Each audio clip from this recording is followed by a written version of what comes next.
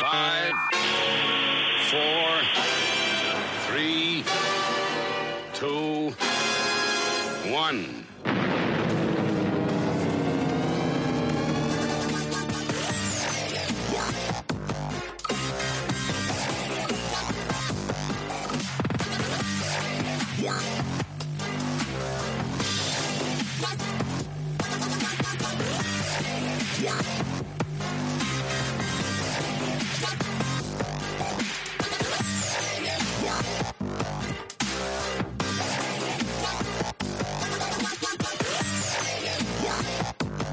All systems go. Okay, hello, willkommen, bienvenue, konnichiwa, ni hao, jambo, marhaba. It's time for the Armist Inquisition yet again, episode 245 on Sunday, the 28th of August, 2022. I'm Amish Phil. I'm Amish Ben.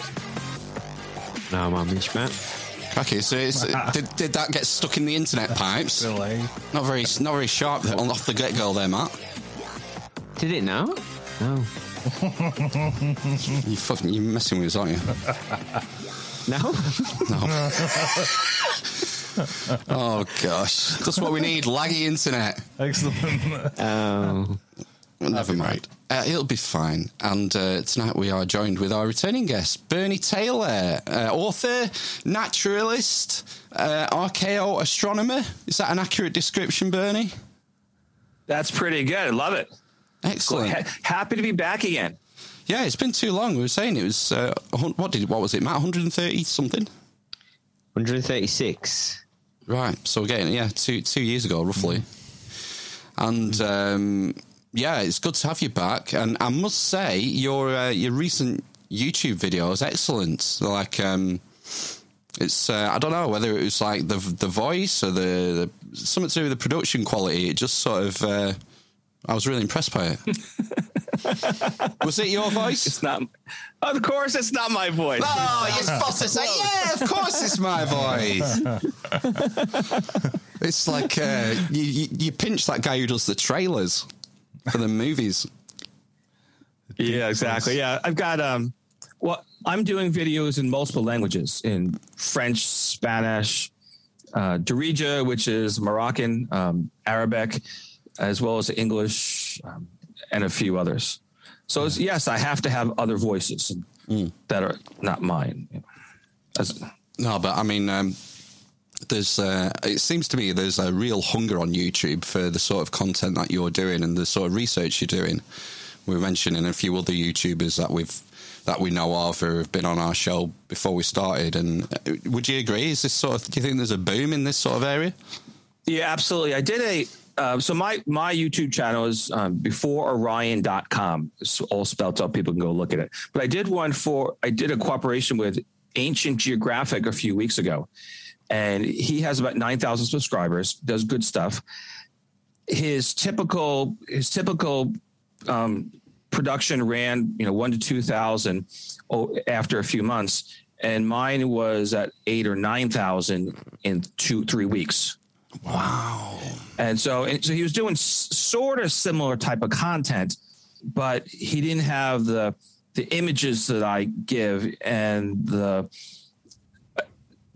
very unique narrative. Because some people can say, well, this Bernie's on the fridge, and other people can say he's on the cutting edge.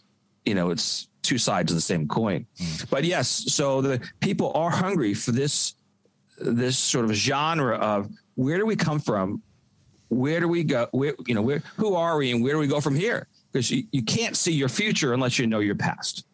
That's a great point. And I think what's unique about your take is the way you sort of, I remember from the last time we talked and with your book as well, the way you draw mythology and the work of Joseph Campbell and, modern art as well, like the trying to find the correlations between modern art and ancient art as well. And I think that's pretty unique for what you do. Yeah, absolutely. In this world of sort of archaeology, anthropology, and astronomy, Joseph Campbell, Carl Jung don't exist. I mean, it's just not a thing. And so people believe that they dig something up or they see something in the night sky and they've invented something, they've discovered something, whatever it is. But what Jung said, it's all in our collective unconscious. And what Joseph Campbell said is that collective unconscious is projected through the stories that we tell. And he referred to a singular myth that all comes from is the monomyth, which is James Joyce actually came up with the word, but we'll give it Joseph Campbell for popularizing. And he said there's this monomyth, there's one story within us all that we've carried with us around the world because it's the story of our existence. It's the story of the personality types within us, which Jung called archetypes. And this monomyth, from what I remember, isn't Star Wars, what's it called? George Lucas? Wasn't he sort of inspired by Joseph Campbell? Yeah, so George Lucas read The Hero of the Thousand Faces, which was Joseph Campbell's major work. And you find that in middle schools and high schools in the United States. And he modeled the Star Wars saga after that, unbeknownst to Joseph Campbell. Joseph Campbell didn't know that this monomyth was projected into the Star Wars movies until after a few of them came out. And then George Lucas invited him over to the big screen in his home for drinks and a movie. And he's like, whoa, this is what I do. And the characters, this is my call, right? The characters in Star Wars, Yoda is Carl Jung. I mean, it just looks like him, it sounds like him, moves like the whole thing. And then Obi-Wan becomes George Lucas. I'm sorry, because Joseph Campbell. Joseph Campbell becomes Obi-Wan. And then the Padawan under them is George Lucas, who is Luke Skywalker. Okay. So this is from the mind of Bernie Taylor. It may or may not be true. It's, we're either on the cutting edge or on the fringe, but God, it's right in line right there. So Joseph Campbell was telling the story from his great hero, Carl Jung, as George Lucas learned from Joseph Campbell. And so, we keep telling the same stories. You can go around the world, you find these great myths that have very similar characters. And there's a hero, there's a demon, there's a damsel in distress, there's some sort of fierce animal they overcome, whether it be a dragon or a lion. And the hero goes on his journey, and he doesn't want to go on his journey. And then he does, and he's assisted by different amulets and spirits and different stuff. And he comes to ultimately face himself or herself, and then returns home to tell this story to set society free. Everybody fundamentally tells that same great story. And Jung said, it's because it's part of who we are. Whether or not we go on this great hero's journey where we, travel across seas and dance through the stars, we have the same experiences on a more modest scale in our own lives. We leave the family and we leave our mother and father behind, go off to college and go to work. We go to war, and then we've answered the call, and that's fundamentally what that's about. And I say that this is not, as Jung said, is that this is not something in the modern age or even the ancient times. This goes back to the core of who we are, and therefore it is the meaning of our existence itself. Wow. So, like the Star Wars thing is when Luke's on the farm, on the Lars homestead, and he gets the call to adventure. He wants to join the rebellion, this thing that he's heard about, and he sees himself as living in this backwater planet, doesn't he, with two sons?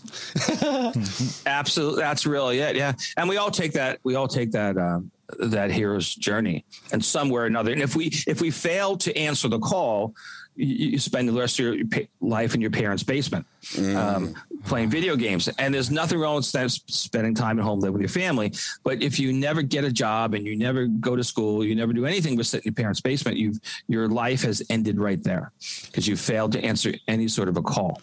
Do you think if we went back, say, 40,000 years when we were living sort of hunter-gatherer society in small clans, that sort of thing, do you think that call to adventure narrative would have been used then to sort of encourage young adults to go out and explore and maybe try and contact or intermarry with other local tribes, that sort of thing? Yeah, absolutely. So today we're gonna do like 12 to 18,000 years ago. But in other work, most of my presentations prior to 6 months ago were based on 40,000 years ago. And in that time period, half of the Greek constellations were actually observed, formed, and given mythological characters. And in that story, you have a boy who is Orion. He goes on this journey and he travels through the night sky and he encounters different animals along the way. And the first one he encounters is an eagle, which is the constellation Agalar. He encounters a horse, which is Pegasus. Combined together gives the Pegasus wings. And he goes on this journey and he fights a lion, which becomes the Nemean lion in Greek mythology, and so many different characters. And all these are constellations in the night sky in the exact same order as we have them inherited to us today. So people were around the campfires and they were looking at the night sky and they knew where they were in time and space by looking at these constellations. They knew what seasons it were. They knew geographically where they were because each of the animals depicted in the cave art for that time period also designates the place. So there's a giraffe, therefore you're in Africa. There's a lion with a mane, you're in Africa. There's a Iberian lynx, which is different from a caracal, which is an African lynx. So you're in Iberian Peninsula. There's all these distinct animals that told them where they were. But it's also this narrative. And this is, I'm a guy's guy. And this is kind of a guy's guy podcast, right? Okay. But I'll explain. One thing happens in this narrative is that as the hero takes his journey and he goes through all these constellations of animals, all those animals, except the lion, are female. Really? And so he gains the strength of the female, the female side on his journey. And when he returns back again, he becomes this Hercules, the constellation Hercules, and Hercules is a huge constellation. Yeah. And how Hercules is on this panel is it overlaps all the other constellations, so that when he returns as the complete man in Hercules at the end of his journey, he's encapsulated all the female energies in him. Okay, so Joseph Campbell didn't know that. But this narrative, I just explained it, but he recognized that in mythologies around the world. And he said that it was always the female was always in a supportive role of the male. But in the Jungian sense, you would say that the male and the female become the complete whole. Someone wrote a book. It was a female mythologist, something like that. And she wrote a book about how Joseph Campbell was a sexist. Okay. Because he doesn't talk about female heroes. But she completely missed the point. Yeah. She totally missed the point, is that the complete man is the one who has both the male and female energies.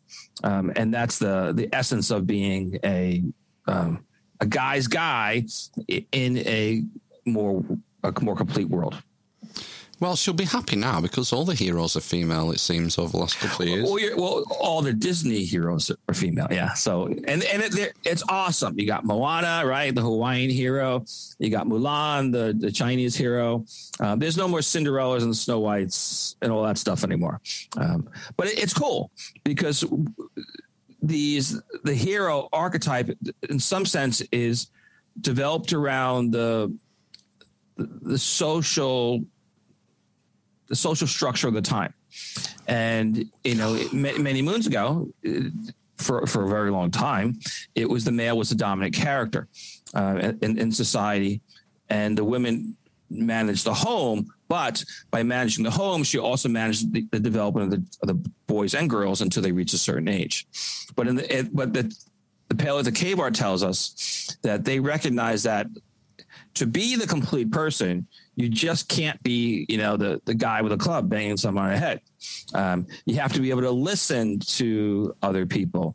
You have to care for your clan. You have to do many things, Yeah, and you can still be a guy's guy. Well, it's like the 12 tasks. I mean, it's not all slaying, is it?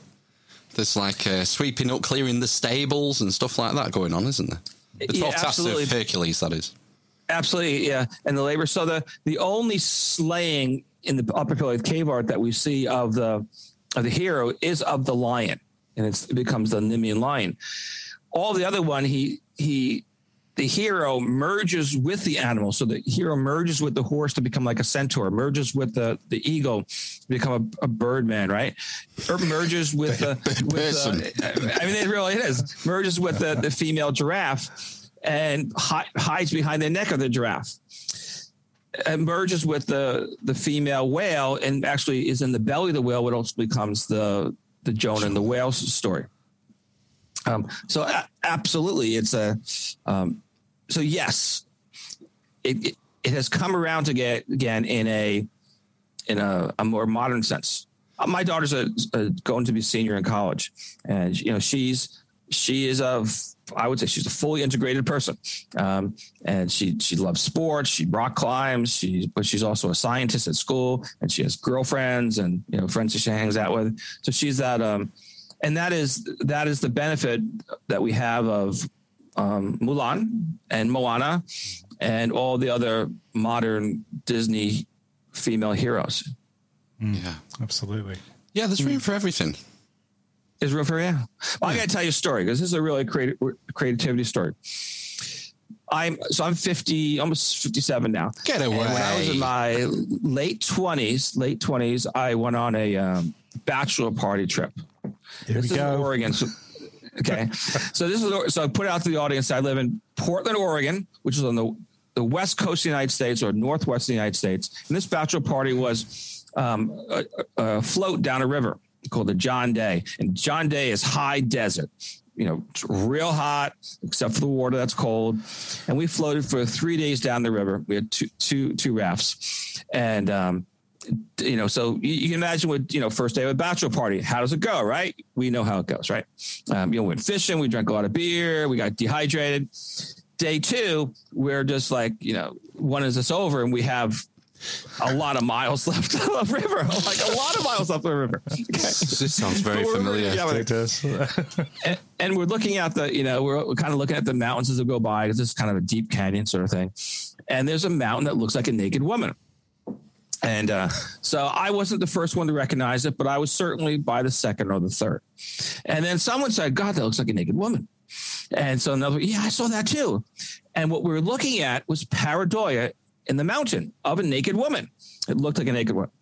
Now we got back to, ultimately we got back home and we all survived, no rattlesnake bites and all that sort of stuff. And someone looked up the map and turned out it was called Squaw Mountain. And that's what the Indian woman was called by, white guys. Yeah. Squaw Mountain. And it was an Indian name mountain because all the other mountains that are named by white people are named after, generals, colonels, whatever that killed Indians. I mean, that is the predominant strain of the mountains in the Pacific Northwest. They're all Indian killers. My daughter went to elementary school, Ewing Young Elementary School, and he was a blatant Indian killer without any reason for it. And he became this pioneer hero. So this is a thing. And, so it's a thing. So anyway, this mountain was called Squaw Mountain. And we all recognize the same pareidolia because it sort of jumped out to us. Now a chimpanzee can't see that same pareidolia. We could have had, a bunch of chimpanzees in the rafts with us, and they wouldn't have seen it. They could have got drunk as hell, dehydrated as much as we were, but they were never going to see Squaw Mountain, or as we saw Squaw Mountain. So there's something that separates us from chimpanzees and other animals that we can see pareidolia, and from that pareidolia, we can recognize figures that make sense to us. I was going to say, the term pareidolia is probably alien to most of us and most of us listening. So you should probably explain what that actual effect is and how it works. So how it works, and there's a part of our brain that sees that mountain, and it finds recognizable characters within that, even if the characters are not real. When we look at the night sky, we see most of us can see. If you look at Orion, it kind of looks like a man or a woman. It looks like a human form, but it's not a man or woman or any type of human form. It's our unique ability to make patterns in the unreal. We look at the clouds, and some people might see a horse, some people might see a bunny. There's no horses and there's no bunnies in the clouds. But that's something that is the power. That is pareidoia in itself. Now, Picasso said something about pareidoia, and he said, "It occurred to man to create his own images. It's because he discovered them in the world around him, almost formed, already within his grasp. He saw them in a bone, in the irregular surfaces of cavern walls, in a piece of wood. One form might suggest a woman, another a bison." What Picasso is saying is that art itself came from pareidoia. So people saw Squaw Mountain and then reproduced Squaw Mountain. Great. So it's like the inspiration. It's like, oh, that's a representation of a human that's occurred in nature. Maybe I can create my own. Exactly. Now, Picasso also said he saw that in the cavern walls. So he saw a crack in the cavern walls, and he said, well, that kind of looks like a mountain. That kind of looks like a deer. And he said that the cave artists founded art by finishing the lines in the crack to make other animals. So the origins of creativity, according to Picasso, is founded in pareidoia, which is unique to us.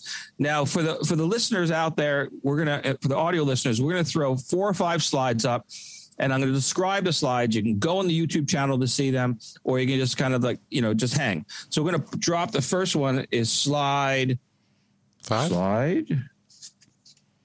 Yeah, it's slide 5. Okay. Now, slide 5 is an image most people are familiar with. Actually, half of it is. Half of the image is Les Demoiselles d'Avignon. They're 5 half-naked women, suitable for our conversation today. Pre-end the podcast itself. Not sure that one in the top right's a woman, is it? It's like you, Ben. So they have masks on. Now, 2 of these women have clear masks on. And it was always a question of where Picasso got the masks from. And many people say he stole, he stole them from a museum, or his friend stole a museum, the Louvre actually. And but no one has ever been able to show the masks that Picasso used on the faces of these 2 women. And this Les Demoiselles d'Avignon also has a sort of like jagged, kind of rocky stuff behind them, as if you're in a cave. Yeah. Now, the other image that the audience can look at that you've probably never seen is from the Altamira Cave. And if you go online, the Altamira Cave, 35,000 years ago. And there are 2 irregularities in the rock that the cave artists touched up with black charcoal. And by the black charcoal then makes these masks or faces of horses, apparently, because it's kind of elongated, and those touched up irregularities on the cave wall in Altamira are exactly the same as the 2 masks that Picasso has in his Les Demoiselles d'Avignon. Now, Les Demoiselles d'Avignon is a very significant painting, I should say. It's in the Museum of Modern Art in New York right now. You can find it online everywhere.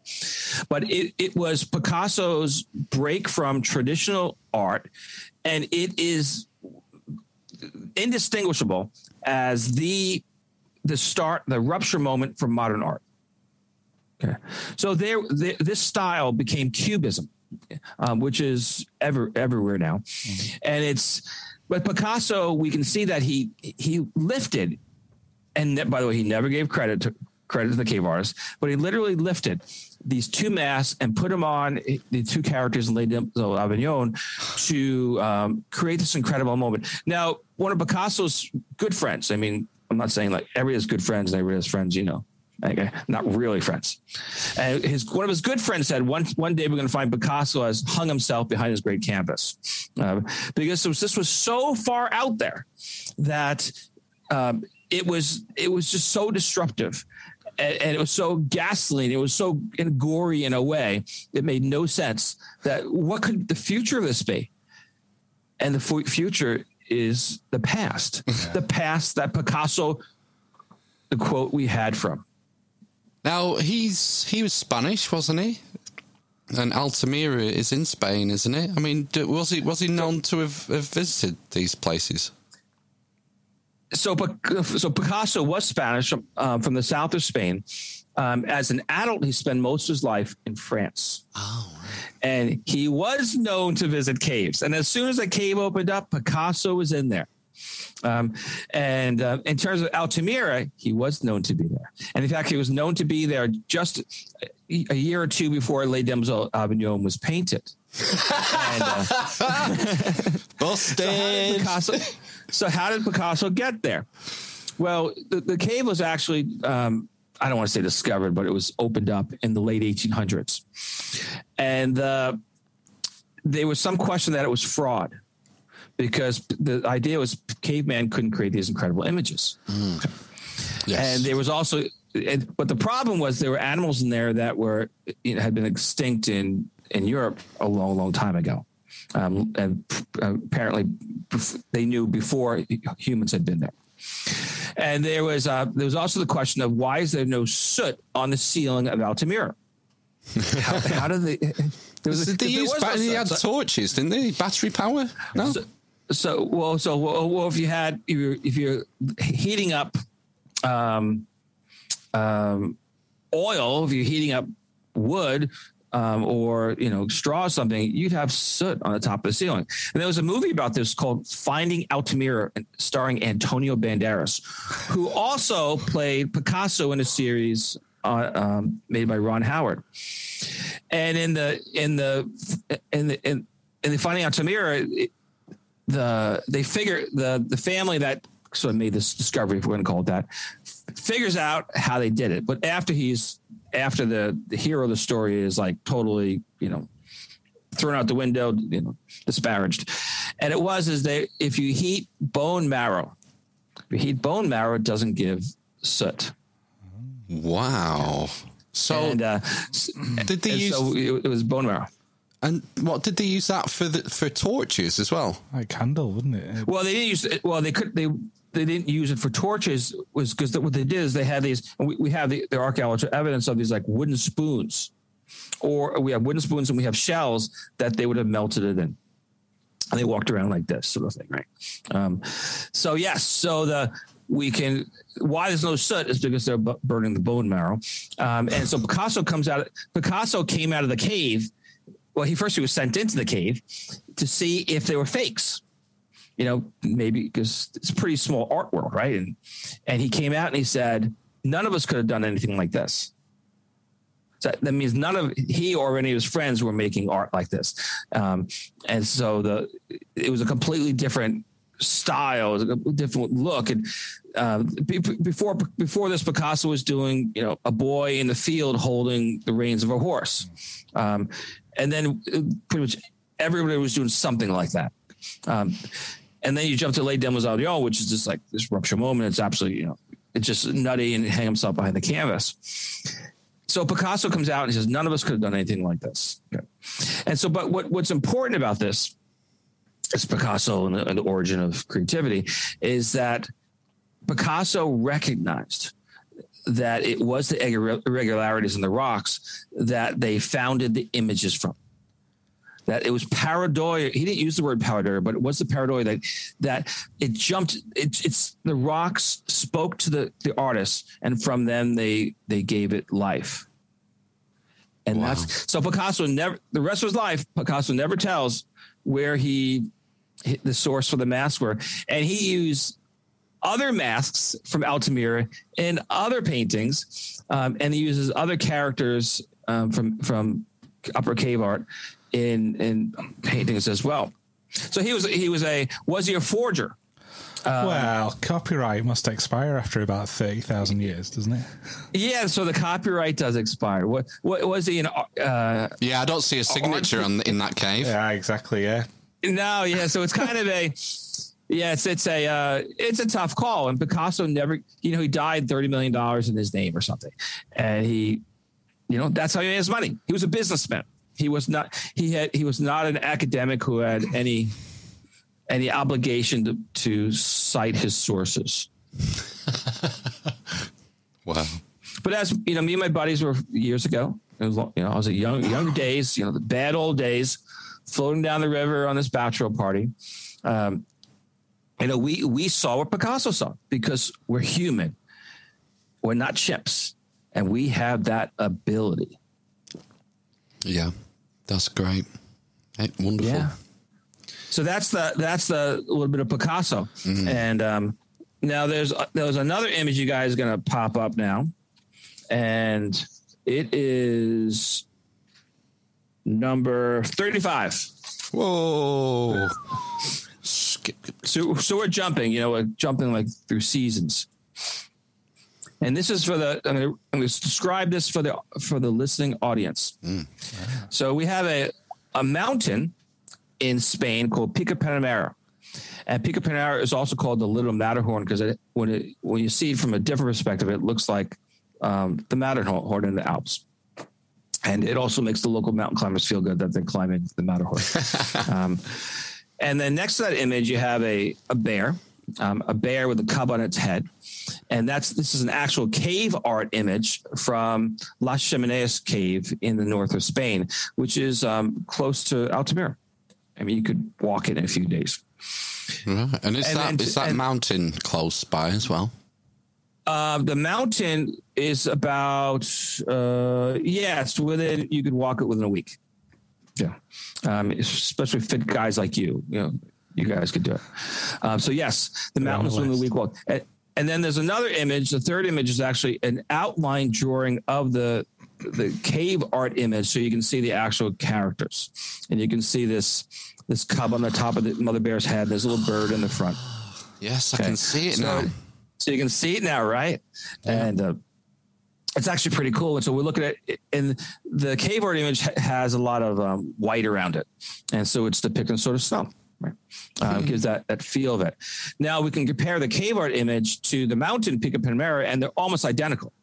In fact, you got the muzzle of the bear, and you almost got the features of that cub on top of the head. So there's a few possibilities here. One possibility is that aliens saw the cave art images and they went to the mountain and carved it out with lasers. Solved. Right. End of podcast. Yeah. Thanks. Thanks very much. Yeah. Move on. Which slide are we going to now? Possibility.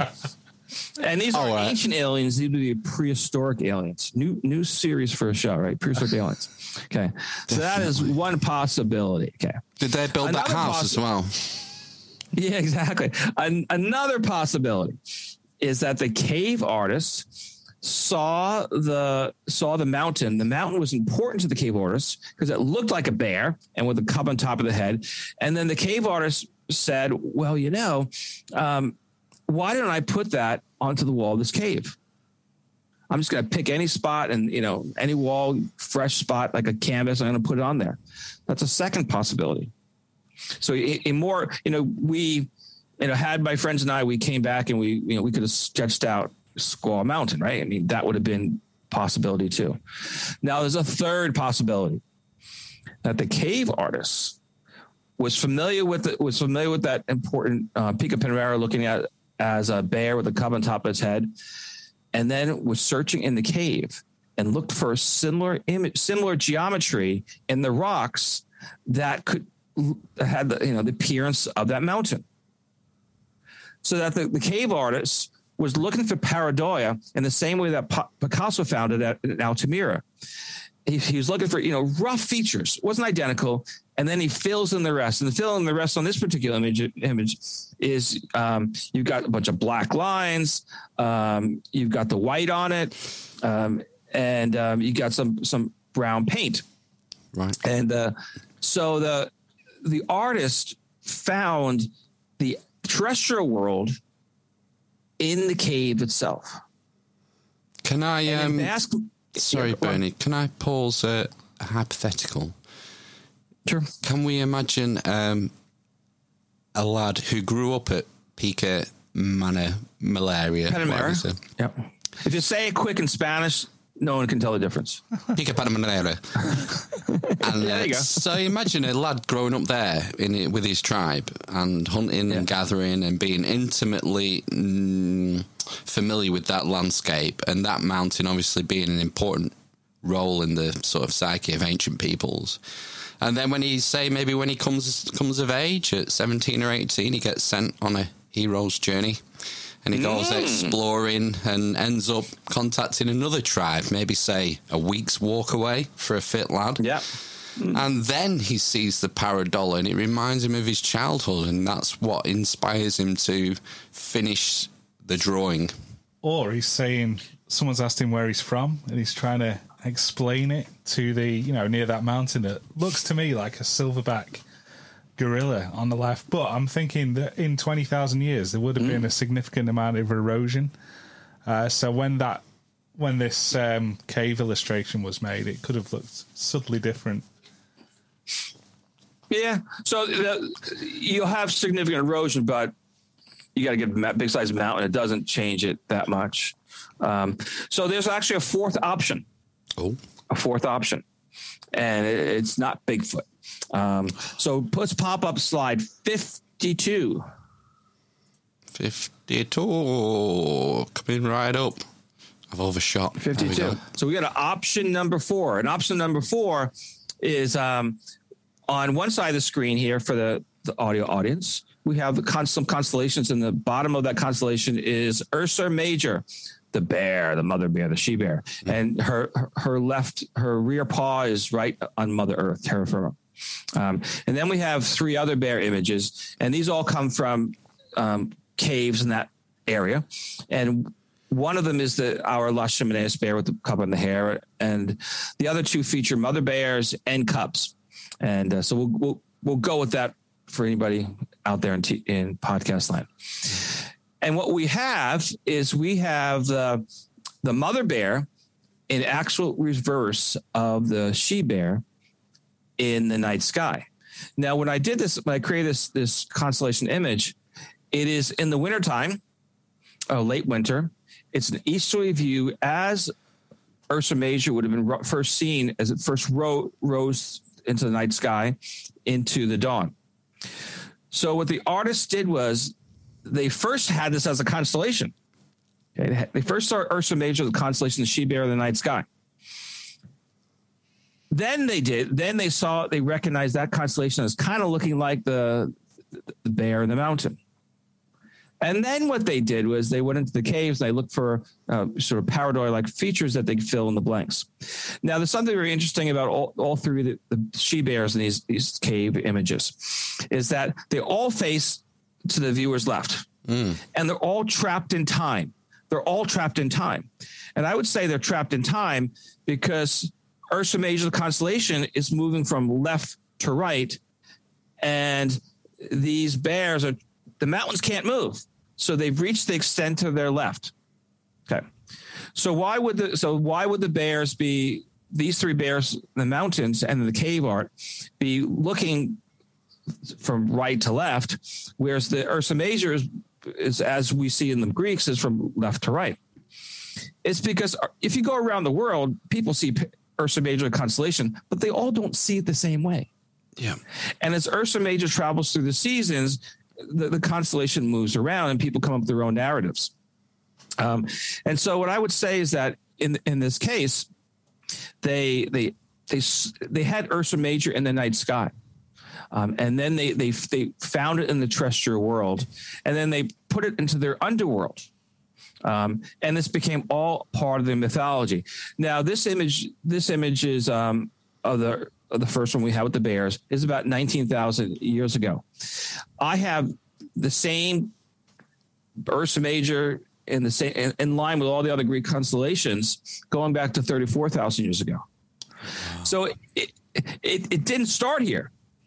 It started somewhere else where we observed Ursa Major, and then they as they went along, they kept finding new mountains and then caves to put these images in. Now then, Bernie, just a quick sort of ancient animal question. Obviously, we have bears in North America, big bears, and we have some bears in Asia and stuff. In this sort of time frame in Europe, would there have been bears around? Yeah, absolutely. There were 3. Let's call them, I'm not sure the word subspecies, but we're going 3 subspecies. One is the Eurasian bear. The next second is the Cantabrian bear, and the third is what people call the cave bear. We don't have any cave bears to compare it to, so we don't we can't say. So the first image that I showed you is the Cantabrian bear. The second one is the Eurasian bear, Eurasian brown bear, and I would say the lower image on this one, the audio audience can't see, would then be the cave bear. So we can actually see now what the bear looked like then that time, the cave bear, other than skull and bones, right? And if anybody can remember, visualize in their head Ursa Major constellation. You have a tail. You have a tail. Well, there's no tails. Bears don't have tails. Doesn't matter where you're on the world. Bears don't have tails. Okay, but if below the tail in Ursa Major would fit nicely the heads of all these bears looking in the opposite direction in the caves. It would fit perfectly in there. And the rear legs work as well. Wow. For the cave art bears. So they saw the bear,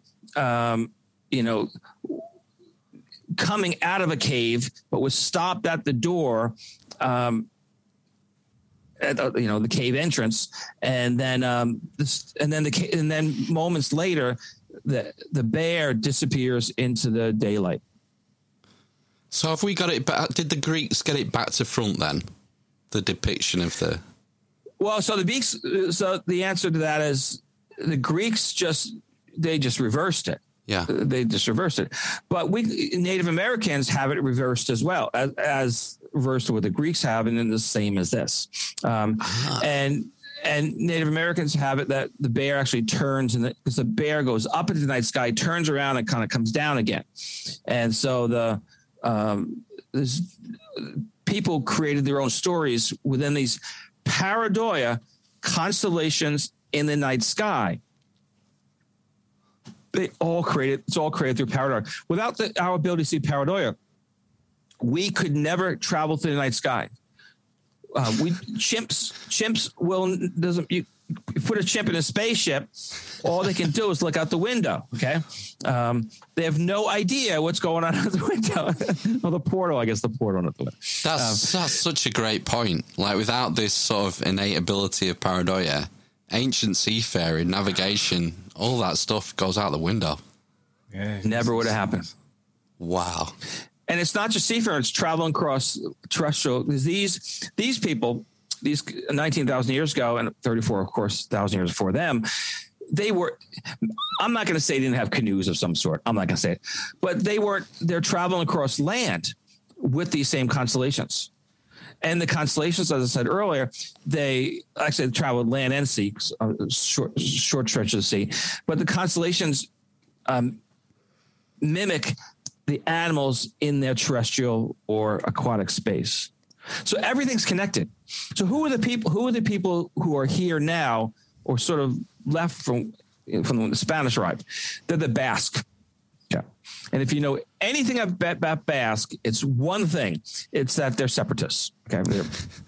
And so that's it. I mean, and that's the story of Guernica, right? The story of Guernica. The Basque was separatists from the Franco regime. The Basque have, the second thing, if you know anything about Basque, is that Basque have their own language that is not connected to the other languages in Europe. So the question is, well, where did the Basque language come from? No one knows. Oh, so what? Sorry. So the Basque language isn't derived from Latin or Greek or the Romance. It's completely separate, is it? Completely separate. Wow. And not connected to any Indo-European languages. Whoa! No, I was talking about this on Friday night. There's only a handful of languages in Europe that aren't derived from the Indo-European. There's only one. Hungarian, I think. But you can connect it. So the Basque is totally distinct. So yeah. Were these people? So were these people Basque? Were they Basque? And we're going to, and they've had this in their culture all along. So the Basque, we don't know when the Basque arrived, because there's no record of the Basque, but we actually have bear traditions in Basque mythology. The Basque believe they came from bears. Wow. They came from bears. The bears are their brothers and their sisters. And when the Basque came, so I would argue Basque came from the western part of North Africa. Okay, that's what my theory is. And when they arrived, they would have come to the caves and they would have seen some cases with claw marks of the bears. So the bears were the first artists. Okay, they saw it in the caves. They saw it on the trees. Bears were the first artists that they could see. So the bears were there first, and therefore they must, if they came after the bears, and therefore they must have came from bears. And that's fundamentally the belief of the Basque people today. And actually in the tradition of the Basque. So we're gonna move to another cave. Actually, we're gonna go to another mountain, and we're gonna pick up slide number 8. Slide number 8. Okay. And for the audio audience, slide number 8 is a mountain. Okay. It's kind of a unique mountain. It's called Chindoki, which is a Basque, of course, a name. And this mountain has looks like a snail, a lot like a snail, kind of like the head that pops up the peak of the snail, that sort of stuff. And you can't see other big mountains around it. And this is a sacred mountain of the Basque people. They're sort of like great spirit Mari lives in a cave on this mountain, or in this mountain. Okay.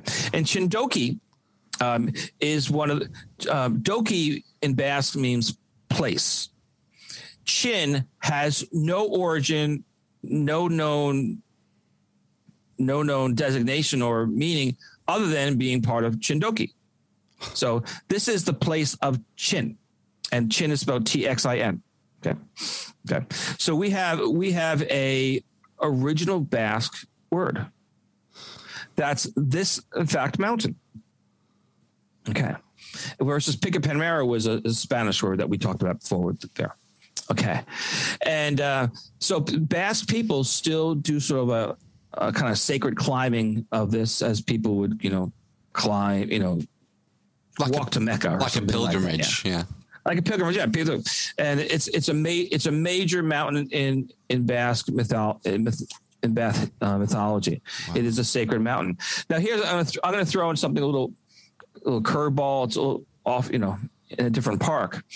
Now there are linguists who believe that Armenian is connected to Basque. Okay, Armenian. And when we're talking about Armenian, we're not talking about the Armenians today per se, but we're really talking about people, people left Armenia, but we're talking about what's called the Armenian Plateau, which includes Turkey, and where we have Göbekli Tepe and all the other tepes. Okay, so these linguists say that Basque has very close parallels in many words to Basque, and they have the word chin. And it means bad. Okay. I personally do not have an opinion on whether or not the Basque language and the Armenian is the same. But there's a lot of literature among linguists that say, hey guys, what the Basque say is, well, there's no archaeological evidence to connect the two. And what the linguists are saying, well, we think the linguists are saying that that agriculture came to Spain or Basque people 7 to 8,000 years ago, and the language came at the same time. That's what they say. And so the Armenians would then have become the Basque. But what if we can find evidence in the caves, more concrete evidence that predates 8,000 years ago? And all these images we're talking about now the cave images are all prior to 12. So if we can find Basque characters and mythology and language, perhaps, in Basque caves that predates the Armenian agricultural revolution that moved over, that would say that the Basque were first. Okay. So what happened? Everybody knows the story. What happened 11,000 years ago in our Armenian Plateau, Turkey? What happened? You've had guests there. What did they make? Oh, Göbekli Tepe, do you mean? Göbekli Tepe, right? Yeah. Okay. there's a bunch of tepes, goat tepe is kind of the most famous one, but they're all about 11,000, 12,000 years ago. Okay. There is no big art in that part of the world prior to that. And people say, well, they made it, they invented. So, well, there's a ton of big art in Basque land prior to 12,000 years ago that goes all the way back to 34,000 years, actually 40,000 years ago. There's a precedence of art before it gets to for tens of thousands of years before it ends up at Göbekli Tepe. And what we have now is we have Basque words or Armenian words that can be connected. So that would suggest that the Basque people ended up in Turkey on the Armenian plateau, and they would then become the origins of the Armenian language and the people who built Göbekli Tepe and other tepes, because the Basque come first. They definitely come first, and we've got these words. We have these words. So we're going to go to the next slide, and that's 24. Sorry, I was so stunned. I was a bit slow on the mouse. Next slide is 25. I'm sorry, 25. 25. 25. 25. We're going to go to slide 25. Look at Chindoki. So we're looking at Chindoki now. That mountain kind of looks like a snail, but the cave artists didn't think it looked like a snail. They thought it looked like a mammoth or a mastodon, but actually it's a straight-tusked elephant. They were straight-tusked elephants in Europe during that period.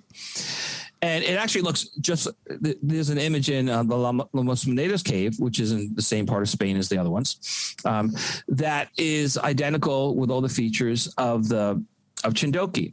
And I have another one, which we're not going to, and another cave that is exactly the same image. Okay. So we have two of these straight-tusked elephant characters depicted on caves that looked exactly like Chindoki, have all these features. And so what we have is we have a current Basque mountain. We have the same character depicted on two cave walls in two different caves that is identical to that. Now we're going to go to we're going to pick up another slide, and I'll talk our way through it as well. And that's slide number 20. Actually, hang on a second.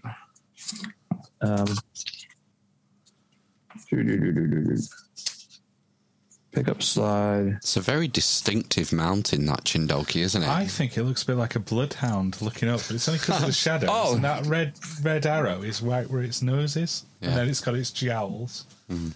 Ooh. Not sure there were bloodhounds though back then. Don't know.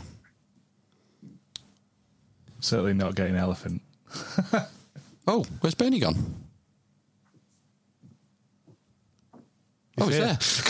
It was black screen. I thought he'd disconnected then. But it's black background. Hey, Bernie. You right there, Bernie? Hey. Yeah, I want to get the image in the current storyline as we've been doing our thing. And we're going to pick up image 19. Okay, you guys are good at this. Okay, so what we're looking at here is we're looking at the Chindoki depicted in another cave called in the El Pindal cave, which is the same part of Spain. So we see, in fact, we actually can see more of the trunk. This image has a trunk features as well. And there's a few things unique about this. One is that the trunk features all in gold, and the Basque people believe that Mary is like a spirit or goddess, or however you want to see it, of gold. So when you find Mary, you find the mother lode. Okay. Mary. So it's not Mary like Jesus, Mary, Joseph, but it's Mary, M-A-R. We would spell it M-A-R-I. And so it is also a Basque word, as far as we know. And so we find the mountain again in the Basque tradition, which is really cool. And then, and so Mary comes. Also, Mary brings the weather with her. So wherever she goes, she brings. So she travels to two other mountains as well to to carry weather. So let's jump to slide 28. And sorry, I was unaware then. Here we are. 28. Ooh. Oh, busy. Okay, now for the audio audience now, what we have is we've gone back to the Lamanitas cave, and it's called the panel mass. We saw the Shindoki elephant. It's the same up with the mountain. It is. But we've expanded the view, and what we have is on one side of it, we have this character, the bass called Ode, and Ode is the personification of the wind. And Ode is kind of an agent of Mary. And so we have this personification of the wind blowing everything around that's in its mists. So we have at the location that the bass say Mary and Ode should be. Wow. And we're going back, I think this is like 15,000 years or so. And we've got the same mountain there at the top. Yeah. It's the same. Yes. And so we've got the mountain, Shindoki. We've got Ode, the spirit of the wind, and we got some other cool characters in there. And there's a bunch of flora, a bunch of different plants, and we can actually identify these plants. And the scene is it's all the plants are marked off in black, and what give the impression that they are a pre-dawn scene or early in the night or something like that. Late in the night, and there's a man behind a mask, which is kind of pretty cool. It's actually pretty amazing. And this was previously called the panel mask. And the people who are studying this, they believe that all the characters are masks, that all these things that I'm calling plants, and I can identify all the plants, were masks. But in fact, there's one character who's behind the mask, and there's one character who had these elven sort of ears. But that's the elven in today's vernacular. But my guess is I would go with fox. Yeah, I'm thinking thundercat. Tigris. Yeah. It's and he comes out from behind the mountain. He comes out from behind the mountain. Yeah. And so this is in present day Basque mythology that predates the Spanish and predates Göbekli Tepe and predates the movement of agriculture from Turkey, or the Armenian plateau, to northern Spain. And I mean, we're assuming that these guys who made these drawings weren't agricultural, I'm guessing. No, so agriculture. Well, there's as far as we know, means that the cultivation and harvesting of grains is 7,000 to 8,000 years ago. Actually, Göbekli Tepe 11, 12. But in a serious way, 7 to 8, the Neolithic Revolution. But really, so Göbekli Tepe people, 11 to 12, had some sort of, they were cultivating grains. Yeah. Now, like in real hunter-gatherer world, they do cultivate plants. So in the Pacific Northwest here, the Native Americans would take 3 camas roots. They'd harvest 3 camas roots. They put one in the bag. They put one back in the ground where they found it. And they put the third one in another location to cultivate another spot. Okay. So is that agriculture? That's how hunter-gatherers do agriculture. So people at this time period were probably doing the same sort of stuff. But what they weren't doing is they didn't have vast fields of grain that someone went through with a sickle and made, mama's bread. And we're guessing they were probably nomadic as well, do you think? Well, that becomes nomad's an interesting word that's commonly used. Now, the Native Americans in this part of the world where I live, they used to spend their summers the spring where the salmon came up. They would harvest, and it was moderate temperatures. And as the summer came on, they would travel into the mountains where it was cooler, and they'd harvest other animals and plants. And then in the fall, they'd work their way down again because the animals were coming off of the hills, off the mountains to rut, the deer and the elk. So, and then they'd ultimately come back to the same spot. And so they knew, and then the spring, they'd be same place where the camas were that they had 3. They put one in the bag, one in the ground, and the other in the location. So they were they nomads per se that, willy nilly?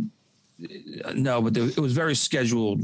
Yeah, scheduled and how nomads relative to us, but it sounds more cyclical. Yes, nomads. Yeah. But it's not. There's nomads out. There's podcast nomads.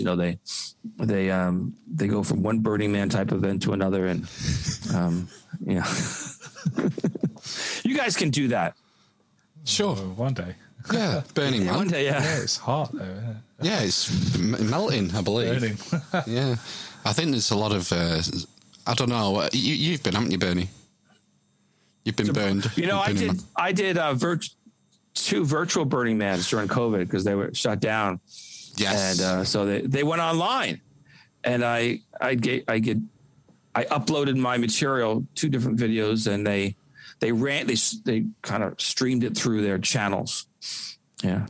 The focus. And I also got the virtual glasses, and I got like a virtual skateboard or something, and I surfed around in the village. Yeah, but it's back now. You can go. I wouldn't trust myself there. I've heard stories. I'd be right. What kind of stories? Oh, I don't know how to phrase this. There's no way it'd be as bad as Leeds Festival 2002. Yeah. No, true. Move on. Okay, so I have a friend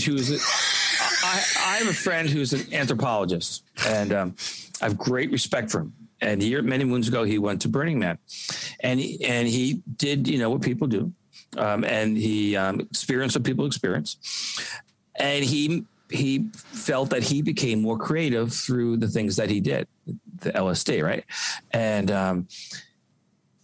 so he's completely convinced that art itself came through the instigation of hallucinogenic substances. And at that time, would have been psilocybin mushrooms.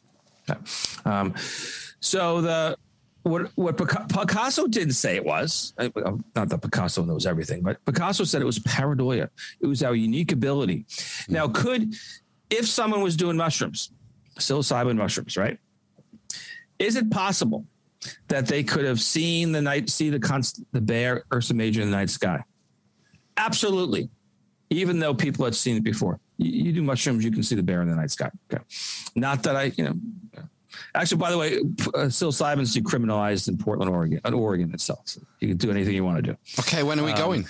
I thought we were already there. Yes.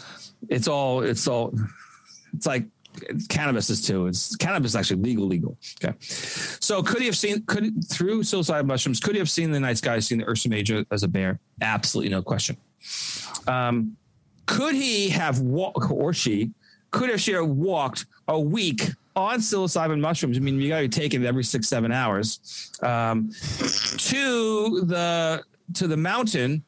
You could have seen the mountain with the bear, the constellation, right? So we'll call that one location. Could he then have walked a week on psilocybin mushrooms, crawled around in the cave for thousands of meters with a little lamp, found the pareidoia on the wall, and then made these intricate images? Absolutely. It's called a vision quest. You follow the fox. That sounds like Johnny Cash. Yeah. So the vision, the Native Americans in my part of the world have a vision quest. Yeah. But walkabout, they used to call it. They're not on drugs. They're not on drugs because they've got to walk a far distance. You're going to get hurt. Okay. But they send them out in the cold, dark, rainy night, and without a knife or anything, and they have to kind of scrounge around for a few days, and then they come to the depths of their despair. They look at the mountain and they say, "Oh, that is, I've now connected with the Great Almighty," and that's a vision quest. And they might look at previous cave art, rock art, petroglyphs, and they might make some connection. But if you're on shrooms, you can't walk for a week, and you just can't do it. You can't walk for a day. It's just not gonna. Because you just kind of like wobbly, like really drunk. It's going in circles. There's no way you're gonna be crawling around in the dark of a cave. trying to navigate and finding a crack in the rock that looks like the pareidolia of the constellation and the bear in the mountain. Oh. Totally impossible that you can be able to do that. And then you have to actually make it. So we're talking artistry, so Picasso, this is above Picasso's level artistry. So then you've got to pull out your inner Picasso, all these cave artists over tens of thousands of years, pulling out that little Picasso and creating this incredible art, all on psilocybin mushrooms. I don't think so. I just don't. And you're not going to do an LSD, it's a modern creation anyway. It just didn't happen because there's too many steps involved in the process. But what could have happened, going back to what we discussed earlier, was that there was an individual, apprentice, 11 to 13 years old, and he is sent on this journey, and he's got to find the mountain, and at the right time of the year, just before the bear, when the bear is rising into the sun. Okay, so it's a specific time of year. And then he has some stories that tell him, or myths that tell him where to go find the cave. And in that cave, he's got to navigate within the cave, and he finds he finds this image. He sees and he makes a connection between the upper world and the underworld. Now, in Basque tradition, Basque believe, besides that coming from bears, that the mountains and everything else actually came from the underworld. So they believe there is a connection between the cave art and the mountains and the sky world, because everything emerged from the earth. It all fits together in a tradition. Now, we looked at two images today, two sets of images. One was the bear, and the other was the elephant. And the elephant becomes Taurus in the night sky in the same way as we saw with the bear. I have 10 more of these. So 10 more constellation characters. So they just didn't go to see the bear on the wall. They went to see all these other constellations on the walls as well, that they already knew the mountains, and they already knew the constellations in the night sky. And so it was probably some sort of like a Where's Waldo with, 15 different Waldos. Right. And so do most of these, because the bear isn't in the zodiac, but the other 10 examples you have, are they mainly the ones that we know about, the famous zodiac constellations? So the answer to that is no. They're I can't think. No, because they weren't interested in the zodiac. Let me explain something. So we're going to go to a little astrophysics just for a moment, right? And the Earth wobbles over a 27,000 year period. Okay, wobbles. Yeah. And so the constellations that one would see today would be the same as in the same place you'd see them 27,000 years ago, in the same seasons, I should say, in the same place. But 15,000 years ago, they would be in different seasons. Right, because of precession. Now, in this wobbling, what also happens is that some constellations that you saw 15,000 years ago, you won't see today, because they'd be above or below your horizon, your visual nighttime horizon. So constellations would actually disappear. You'd find new ones, but others would disappear. Now, the Greek constellations, as we know them, come from Claudius Ptolemy, and Ptolemy is for 2,000 years was an absolute genius. But in more modern times, people say he's a fraud. And this is the reason why. Is Ptolemy recorded constellations that he could never have seen because they're below the visual horizon. So then the question then becomes, where did Ptolemy get those constellations from? I would say he got them from the cave, that he had a source that got them from the caves, from a time period when they could see those constellations, because he doesn't describe constellations as we do today, this 12 stars and, gamma, beta, alpha with this sort of stuff. He described the animal characters, and in the animal characters, the tail might be one star and the eye might be another. But he couldn't have seen certain constellations that were below the horizon. So he had to have an earlier source. Or he had to be, 1,000 miles north or south, which he wasn't. And his sources weren't 1,000 miles north or south either. But his sources, he had a source that they saw the cave images and they knew constellation characters from an earlier time period. How much earlier? Hypothesis. Because, I mean, if Ptolemy's in Alexandria, he would have had sort of probably ancient Egyptian records going back another couple of 3,000 years, maybe. Yes, still wouldn't be enough. Still wouldn't be, not to see some of the stars you saw, because it had to be 8 to 10,000 years earlier. Now, here's my hypothesis: is that so Ptolemy was the person that gives us the modern record, comes to the alchemist.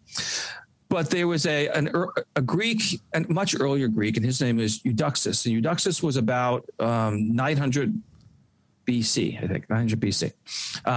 Eudoxus was in the same time period as Plato. They knew each other. They weren't friends. They weren't buds. They didn't do a podcast together. But they knew each other. They both went to Egypt. And Plato met with Solon, the priest, and Eudoxus met with Canopius or something like that. I don't know these Greek words. And from Eudoxus brought back astronomy from Egypt. Okay. And Plato brought back mythical society, Atlantis, right? Now, at the same time Eudoxus comes back, he had constellations emerge that are in the Greek record, but are not in the previous Babylonian record. So Eudoxus came up with constellations that there was no previous record in among the Greeks, but some of those constellations are in the Paleolithic record. So I would suggest that the ancient Egyptians had a source. That source had been to these caves, and they had brought back these much earlier constellations, and they were kept. Now there's I once said that Egyptians didn't write down anything, but the truth is that the Egyptians priests didn't write down anything. I mixed that one day. They wrote an awful lot of hieroglyphs, tell how to live, how to die, all that sort of stuff. But their scientific knowledge was kept word of mouth among the priests, and so Eudoxus and Plato were both on the Hellenistic period. Alexander the Great conquers the known world, all that sort of stuff, and that was a time period where they could go to Egypt and they could come back again. And for the first time, the Greeks had writing. So we have this in writing from this knowledge that the Egyptian priests kept secret, brings it back to Greece, and we then gain it in an actual record that we carry on through time. And we have it as Eudoxus is the person, contemporary of Plato in that time period. So Plato heard the same stories. Okay. He probably saw the same information. Plato comes out of it. He says, well, there's this magical mythical society before us, and they had this great technology. Well, the great technology was the constellations that the Greeks didn't have the full record of. Obviously, that we now see today, and goes back to an earlier time period. Do we know that the cave records are the original source then? Or were there any references to constellations that weren't around 20,000 years ago in the cave paintings themselves? So the cave paintings are not the original source. Well, they could have been the original source of the Egyptians and perhaps the Phoenicians or somebody else who was the intermediary. Okay, I'm open to that idea. But they're not the original source. The original source was the night sky among desert people in West North Africa. There were nomads who saw them and told these stories for tens of thousands of years before then. But and then what they did was, in North Africa, they found the same pareidolia type of things in mountains that became venerated as their like sort of gods. Yeah, then we'll start building pyramids and ziggurats. Yeah, so they saw them in the pareidolia in West North Africa in the same way they saw them in the pareidolia of mountains on the Iberian Peninsula. As people went along, they found new places for the same pareidolia objects or constellations in the night sky. In the same ways, my my buddies and I were going down the river. We saw Squaw Rock. We weren't the first ones to see, obviously, the female effigy in the mountains. We obviously were. It's on the map, right? Can't make it. And we weren't the first ones to ever see an effigy on any mountain because, or the person named it Squaw Rock wasn't the first one either, because people had seen effigies of naked women in mountains all over the world. Every day. Absolutely. We search for and that mountains. We keep seeing. Yeah. So the source document is really the night sky connected to the mountains at a much earlier time period that we kept reproducing. Now we've done it in the United States too. Remember Close Encounters of the First Kind? And what do they all dream about? The mountain, the potato. The mountain. Do you know? Anybody remember the mountain? Mount Rushmore? No, you guys should know. It's we call it now Devil's Tower. Cylinder shape, right? And it's just, and they all not only dream about it, they're drawn to the mountains. So they're going to have the moment with the aliens, right? Okay. And really cool movie. Now, among the Lakota Sioux who live in that part of the world, they've had a tradition that in the spring, they travel from one mountain to another, and each mountain is characterized as a constellation. And the last mountain that they go to is what we call Devil's Tower, but they call Bear Lodge. And Bear Lodge to them is what we Greek would call the constellation Gemini. So we have the same tradition. We have the same tradition all around the world. I'm not going to tell you that Gemini is connected to Upper Paleolithic cave bars, but I will say that we have this connection between the terrestrial and the sky world among hunter-gatherers through mountains, because that's how we make the physical connection to the night sky. Yeah, it's everywhere. Look at Uluru. Look at Mount Olympus. Look at the Old Testament. Do you think the Mount Egyptians... Sinai. Everywhere. The Egyptians created artificial mountains then to be more... What's the Tower of Babel? What's the Tower of Babel? The pyramids are artificial mountains. 100%. That you're right on. So when the Egyptians stopped making pyramids, they still kept... Well, the pyramid... I would say the pyramids are two mountains in the same way as these Upper Paleolithic cave are two mountains, or let's say spiritual two mountains, whether there's an actual body in there. Okay. They stopped making the pyramids, and they went to the Valley of the Kings, and the Valley of the Kings they dug into the walls where they created tombs, and they put actual bodies and other things in there. At the peak of the Valley of the Kings, there's it's a mountain. It's a mountain, and it's a conical shape. A pyramidal shape at the top. So they found. They were making mountains that I believe they pulled from this Upper Paleolithic concept.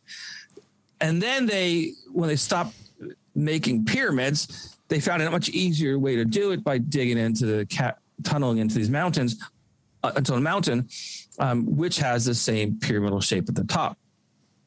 It's the same story. Yeah. Now, we started this off talking about Joseph Campbell and Carl Jung. Carl Jung examined the dreams of many thousands of people. And then the two most common non-organic characters that he found were rivers of transformation or water of transformation. And do we want to guess the other one? Mountains. Mountains. Yeah, there we are. You got mountains. Yeah. So the mountains are our dreams. They're in our unconscious that we can't escape from. And that's why the Lakota Sioux have the same tradition. I mean, it is the exact same tradition as these Upper Paleolithic cave artists. Wow. It's really cool. Love this stuff. It's in our psychology. You guys, you can't. You have a destiny, but your destiny is preordained through all these archetypal characters that form a great myth that you can't escape from. Well, on that bombshell, Bernie, we've done well over an hour already, and. I'm just conscious of the time and my bladder. Yeah, we're good. Yeah. So we fully we wrapped it up. We covered Burning Man. We covered Squaw Mountain. We covered psilocybin. Naked women. Yeah. Naked mountains. Anything else? Something for everyone there. Bears. Yeah, that was fun, guys. Oh, it's been great. It's nice to see you again and go over this stuff. Can't recommend your YouTube channel enough. You know, people should check it out. The link will be in the show notes, as ever. And you can keep up with Bernie and find him on social media, on the tweets. Yep. And the Instas. The socials. And the boob tubes. I mean, is there any final thoughts you want to leave before we wrap up, Bernie? Well, we need to have a chat again before we go through another 200 or so episodes. Yeah, definitely. Yeah, and maybe we can do it next Burning Man. When is next Burning Man? It's in June, is it?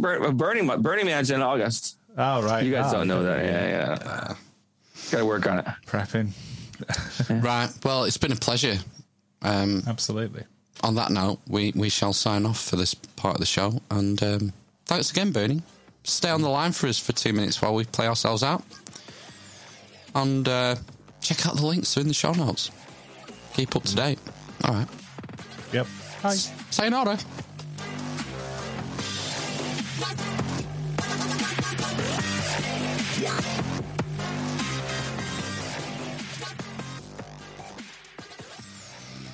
Whoops. What a mess. Right, then we're back. The dwarf, the cripple, and the mother of madness. Limp Dick City. That was our cracky. Steady on, Charlie. That was our chat with Bernie Taylor from Before Orion. I enjoyed that. From beginning to end. There was lots of things in that I'd not heard of, and lots of further things. Like I want to have a look into the Basque now and see what all that's about. Yeah, that was interesting, wasn't it? Yeah, the culture. And the archetypes as well. Yeah. Yo! Oh, someone's here at last. Jesus Christ, we were thinking the stream was broken. There was no one in the chat. Right. Hi, Helen. Helen's come to Save Plotland. Yeah. No, that was good. Links in the show notes as ever for Bernie's stuff. Like, if you want some sumptuous voiceover on your prehistoric YouTube videos. Oh yes. Head to his channel because there's some hot shit. Yeah. I wonder who does these voiceovers. I was trying to figure out whether it was like an AI thing or he was paying an actor. This summer. Yeah. There you go. A man leaves a cave on a quest. To another cave. To another cave that looks vaguely like a bear. Looks nothing like anything, half of that stuff. But this summer. Scratchy. One man's quest of Paradolia. Do you pronounce the L? Paradolia. I've only ever seen it written down. Paradolia. Paradolia. Paradoia. Yeah. Paradoia. So Picasso, I've heard that story before that Picasso ripped it off. Fraud. Cave art. Yeah, you heard it from episode 137 of the Amish Inquisition, probably. You heard it from episode 3 of the Amish Inquisition when we said there's nothing new under the sun. Yeah. That one that everyone goes back to. Yeah. And then doesn't get any further from. That's the hero's journey. Starts at episode 1 of the Amish Inquisition. And you go through a change. Okay, anything else to add from that? No, just good. Let's do some headlines.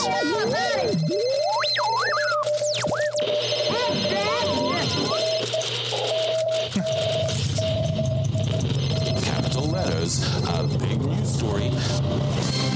Headlines of the week. Doctors remove steel cup from man's rectum 10 days after drunken party. Wow. Why did the doctors put it up there in the drunken party in the first place? I know. And Crazy. I've got a report, an audio report. I've got a new favourite source. Let's check it out. In a shocking incident, doctors at the MKCG hospital in Berhampur removed a steel glass from patient's intestine. As per reports, the 45-year-old patient hailing from Balyapadar area under Buguda block of Ganjam district worked at a cotton mill in... What's funny? Sorry, nothing. Just remembering something funny I saw earlier today. No, I didn't know what he was saying then. Xenophobe. Sorry, I was so smooth-brained. in Surat. The victim had a booze party with his friends about 10 days back when they allegedly inserted the steel glass in his anus in his anus. Anus horribilis. Steel glass. Arnold Schwarzenegger. intoxicated condition.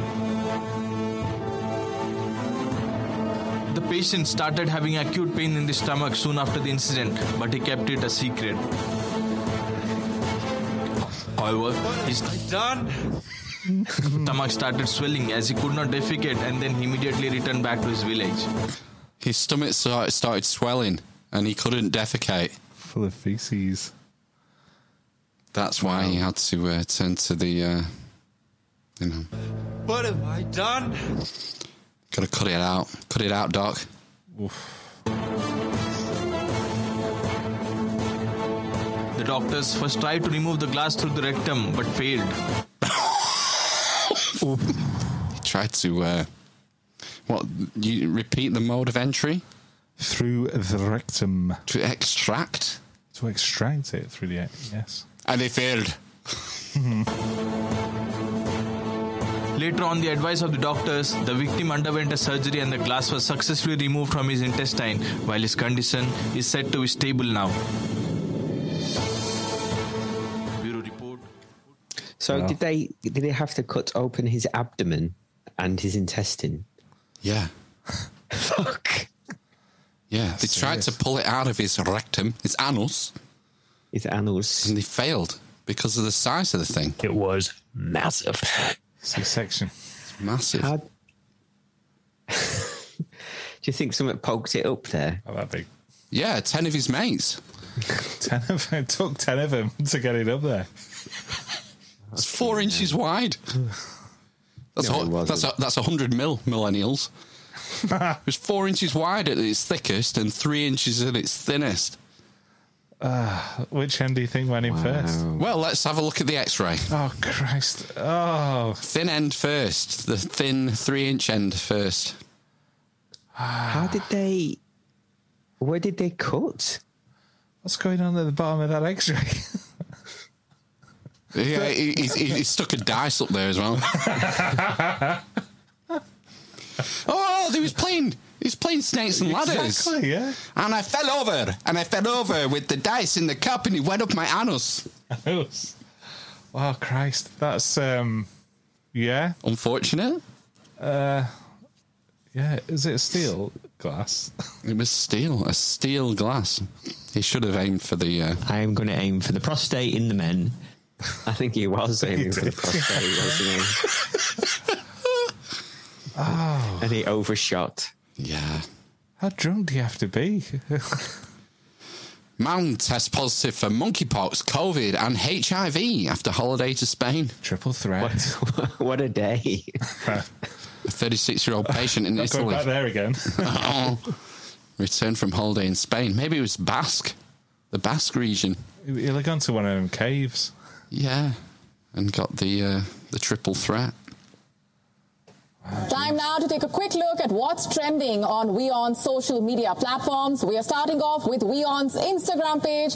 The story that's trending here is about how a man in Italy tested positive for monkeypox, COVID-19 and HIV. According to reports, the 36-year-old man was detected with sore throat, fatigue and headache 9 days after he returned from a trip to Spain. Well, the moral of this is don't go to the fucking doctor. We just had a sore throat and headache. And he's come back with monkeypox, COVID and HIV. I know, yeah. What the farage? Stay away. I'd be asking for a second opinion, I think. And looking at our YouTube channel now, you can watch how detonating a nuclear bomb on Mars has many backers and opposers. Some advocate this by saying that it will make the red planet habitable, while others are opposing it by saying that it may cause a nuclear winter. What is that? You can find out more on our YouTube channel. Just slip that in at the end. Fuck. Apparently people are they want to nuke Mars. Is that because with the ash? Why? Get your ass to Mars. It wouldn't cause a nuclear winter here. No. It would cause nuclear winter on Mars and kill off all those Martian animals and plants. And therefore make it habitable. Plants. Wait, I'm quiet. Well, no, you start talking into the microphone. Oh. It doesn't seem like a good idea, nuking Mars. Gets rid of some nukes. Well, I think that it's a supply problem, isn't it? Yeah. Maybe better nuke Mars than Earth. Just send them off into space. Can you even get one to the moon? We can find out tomorrow. Oh, yeah. For the first mission to the moon. Artemis in God knows many years. Did the Chinese not do it recently? Oh, are you saying it's the first mission to the moon? Sorry, yeah, the Chinese did it, didn't they? Oh, they did, yeah, sorry. So I forgot about that. Yeah, interesting name, Artemis. Artemis. Don't know. You heard of one of the wonders of the ancient world, the Temple of Artemis? Is it near the Gardens of Babylon? No, it's in Greece. I think it's in Greece. Well, Artemis is the Greek god for the moon. All right. Diana. Oh, well, it's a good name then, right? It seems fitting. Good. Going to launch her up there. The little probe thing's called Orion. It's just the rocket. Ryan. Yeah, Orion. Like Ryan 7. All right. Yeah, just Ryan.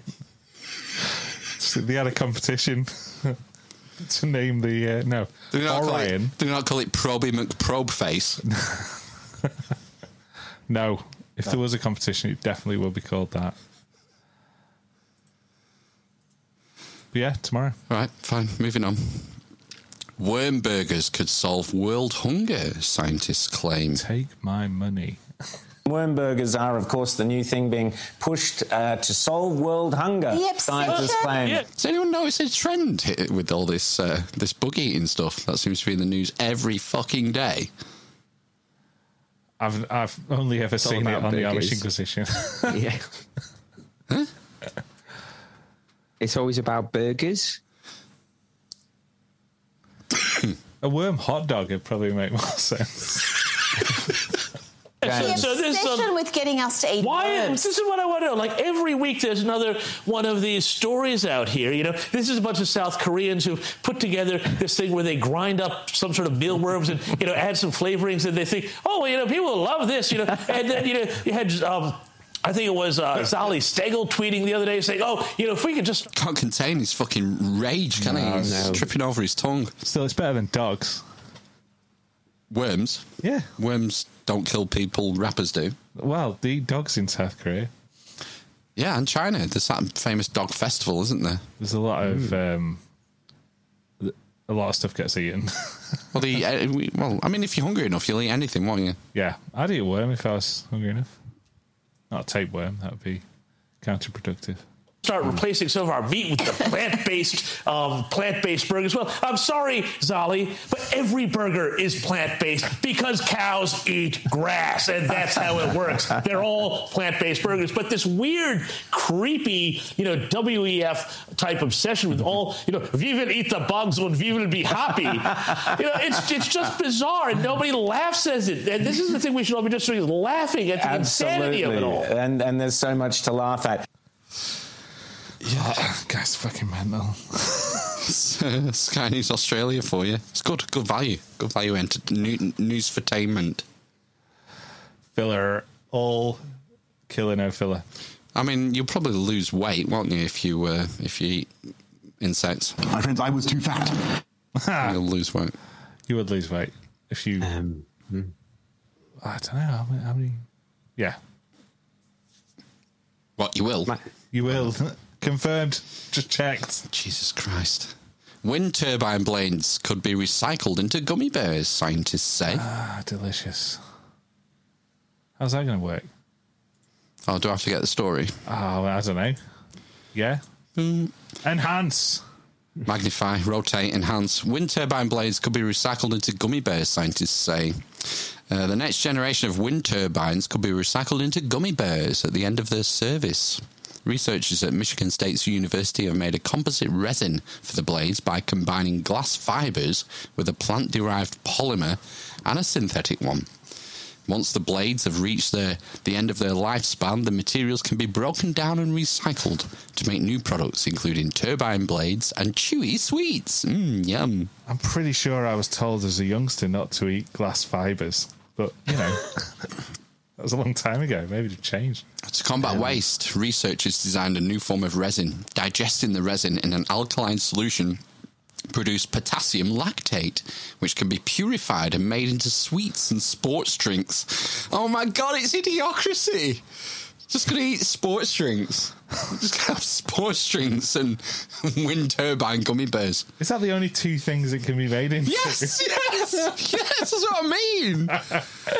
We recovered food-grade potassium lactate and used it to make gummy bear candies, which I ate, said John Dorgan, one of the authors of the paper.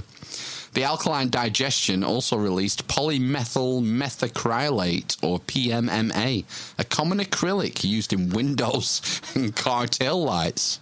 Delicious. Oh, fuck me. On eating gummy bears that are derived from a wind turbine, Dorgan says, a carbon atom derived from a plant, like corn or grass, is no different from a carbon atom that came from a fossil fuel. It's all part of the global carbon cycle, and we've shown that we can go from biomass in the field to durable plastics and back to foodstuffs. Oh, that's fine. Well, I'll just eat gummy bears and worm hot dogs. Honestly, it's like, fuck. What happened to Whole Foods, man? Well, they're not allowed to eat those. I thought they were good. Oh, bad for the environment, isn't it? Oh, for fuck's sake. That's what it comes down to. Eat your fucking wind turbines and be happy about it. For fuck's sake. There was an article recently about Skittles being unfit for human consumption. That was to do. Was that not to do with the printing type potassium? No, typeface, titanium pigment or something, wasn't it? Right. It's fine. I mean, it should be obvious that Skittles aren't. I know, yeah. Good for human consumption. Don't eat millions of them. I mean, they don't come out of the ground, do they? You don't harvest Skittles.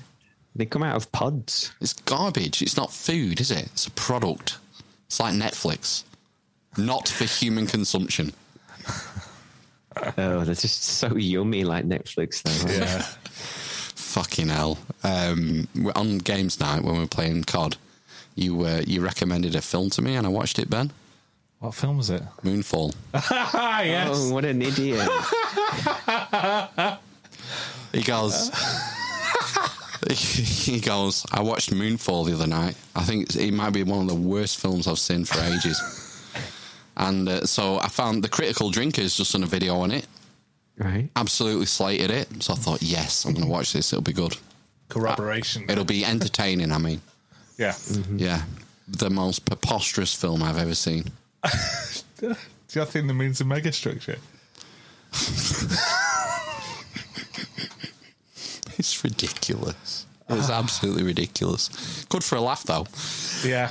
And if you've got I've got a bit of a soft spot for those sort of late 90s, early 2000 disaster movies. Emmerich's. Like 2012 and The Day After Tomorrow and Deep Impact, Armageddon. Yeah, yeah. It's quite, I have a bit of a soft spot for him. Entertaining. Is he called Roland Emmerich? Yeah. Is it not him? It is. He directed Moonfall and Day After Tomorrow and 2012 and Independence Day. Yeah, so and there's a link. Stargate. Stargate, yeah. Oh, right, well. And Universal Soldier. Oh, okay. Yeah, Wow. so basically he started at the top. Yeah. Instead of I starting at the bottom, I'm here. He started at the top and he's just dived into obscurity and preposterousness. I'm sure he's not that bothered. I'm sure he's not.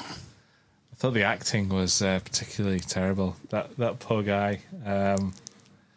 What's his name? He played Sam in Game of Thrones. Yeah, I thought his acting was absolute. What kind of shit does Roland Emmerich have on Halle Berry to rope her into that mess? Is Halle Berry in it? I don't remember shit. She's the main second character. She's not really in hits anymore, to be honest. Not for a while. What? She's a failed actress now. Her career's on the decline. Well, in the pantheon of actresses, I would say so. Yeah, too old. It's no Die Another Day. I do not condone the words of Phil. No, but you know how Hollywood works. Come on, get real. Yes, very true. I think she's still hot as hell, so I don't think it's that. And that's all that matters. Yeah, it is. Good. She's a top. She's one of the best actors in the world. Really? Would you not say? Halle Berry? Well, or female actors, I mean. Actresses, we used to call them. She's top of the game to me. Right, okay. Don't know who's better. I don't know. Brie Larson. She won an Oscar, didn't she, for that? Yeah. That one where she was trapped in a room. Didn't she? I think she did, didn't she?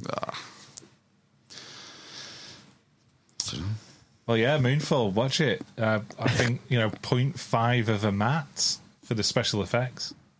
Generous. Housekeeping.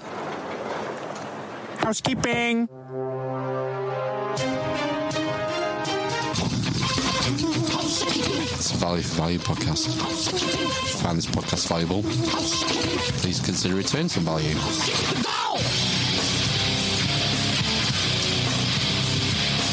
Myriad of ways of doing that.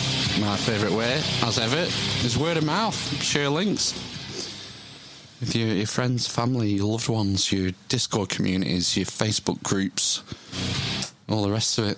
Absolutely. Put the word out. Yeah, join the Discord server, and there may even be a special treat this week for those in the Discord. All right, yeah. To be announced. It's not my presence, by the way. Don't get your hopes up.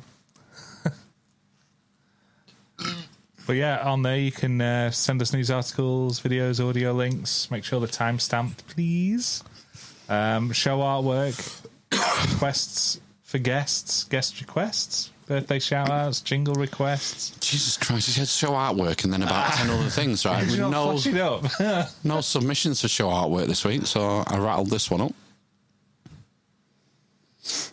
I like what you've done with the features, the face. It's almost what is that filter?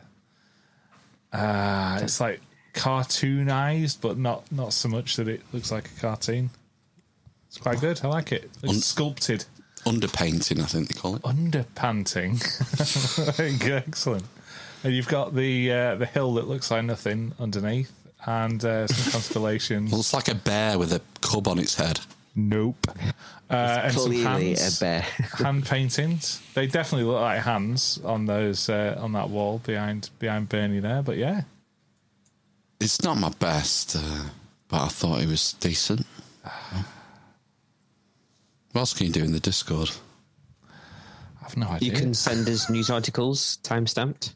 You said that. Videos. What about Focus Chi? Focus Chi, yeah, you can do Focus Chi if it's depleted. How's it work? Well, if you've got something big coming up, or you're feeling that your Chi is Limp Dick City, depleted in any way, I will focus some for you. Just you? Well, I'm, Can do it together as a community, man. With the throngs. The throngs of the, people in their dozens listening to this. It magnifies the power when we all work as one. Yeah. You can, you might aim it at the prostate. Mm-hmm. I aim at the pineal gland. I take a scattergun approach. Ask me everything. See, Spider-Man. Look, Helen says tar for the chi last week. There you go. Did it work, though? Did it work? Oh, well, we don't... Oh, that was a shotgun, wasn't it? Because Usually a cheer request is quite a personal thing. And Helen's like, no, I want a cheer request for fucking everyone I know. Wow. It was probably quite diluted. Yeah, I can't imagine a lot of it would get to the periphery. No. Not lacking penetration. Any's better than none. True. Yeah, that's definitely true. Reviews. You can leave us a review on iTunes. You can give us a star rating on Spotify. Hey, if you're watching this on YouTube, hit that like button. Hit the bell. Subscribe. Smash that bell. Smash the like button. Leave a comment. And guess what? If you've nothing to say, just put in an emoji. It's all good for the algo. Yeah. Algo. Working on my patter. If you've, no, but it all helps. Engagement is good. It helps. Yeah, you could leave us recommendations to really poor films in the Discord, and we'll attempt to watch them. Yeah, and guest suggestions. I think we mentioned, didn't we? You can buy some merch from the Amish Loot Chest if you want to help support the show and become a producer. Merch. You can get one of these. Look at that Bacon Nuts T-shirt. Strong premium tee. Some big balls. They are some. Only £26 for a premium cotton tee. Can we get that printed on a steel glass? Well, roughly 3 to 4 inches in diameter. Yes. I'm sure that could be arranged. And maybe a 16-ounce tumbler. Ooh, foreign. You mean a pint? That is a pint. It is a pint. Yeah, for drunken shenanigans. Yeah, well, we'll take it under an advisory. Absolutely. Who knows where the night might take you? What else can you do? Show artwork. Corrections. We don't get many corrections these days. We're so peerless in our information and accuracy. Focused. Yeah, I think that's most of the ways you can become a producer that we've mentioned there. I can't think of anything else. Can you, Matt? No. You always toss us a coin. Toss a coin to your witcher. Do it for the lads.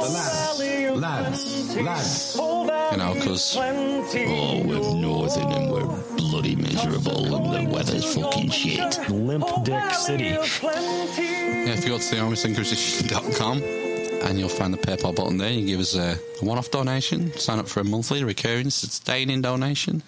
Donations at the level of £50 or $50 dues or 50 Canadian dollars will grant you the rank, the status, the cachet, the social standing, the degree of executive producer for that episode, which looks great on your curriculum vitae, your LinkedIn. Yeah. And just reference for your bank statements, Limp Dick City. Limp Dick City. That's the one. Yeah. Only you fuckers out there can save Plotland and keep the shit show going. Wow. Thank you. Okay. Shall we thank them? I think we should. I think it's only right. Is it time? Let me check. It's time to big up the man Dems. Yo. We've got producers for episode 245. We have... They're not on my list. I forgot to write it down. The printer broke. Oh my god. Rona Kesson, Nicholas, Bill Strutt, Helen, Slicko, Lee, Joe, Mostly Business, Helen from Berkshire. Thank you. They are. Yeah. So amazing in their love, literally. I really need a new printer. The best, mate.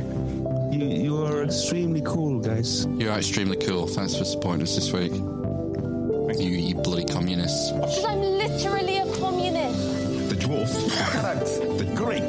The homophobe. The wings. The asthma. The corn pop. The number 11. The blind man. The fallen on the horizon. The cripple and the mother of... Sonny Pickering! From hell. Bring it on.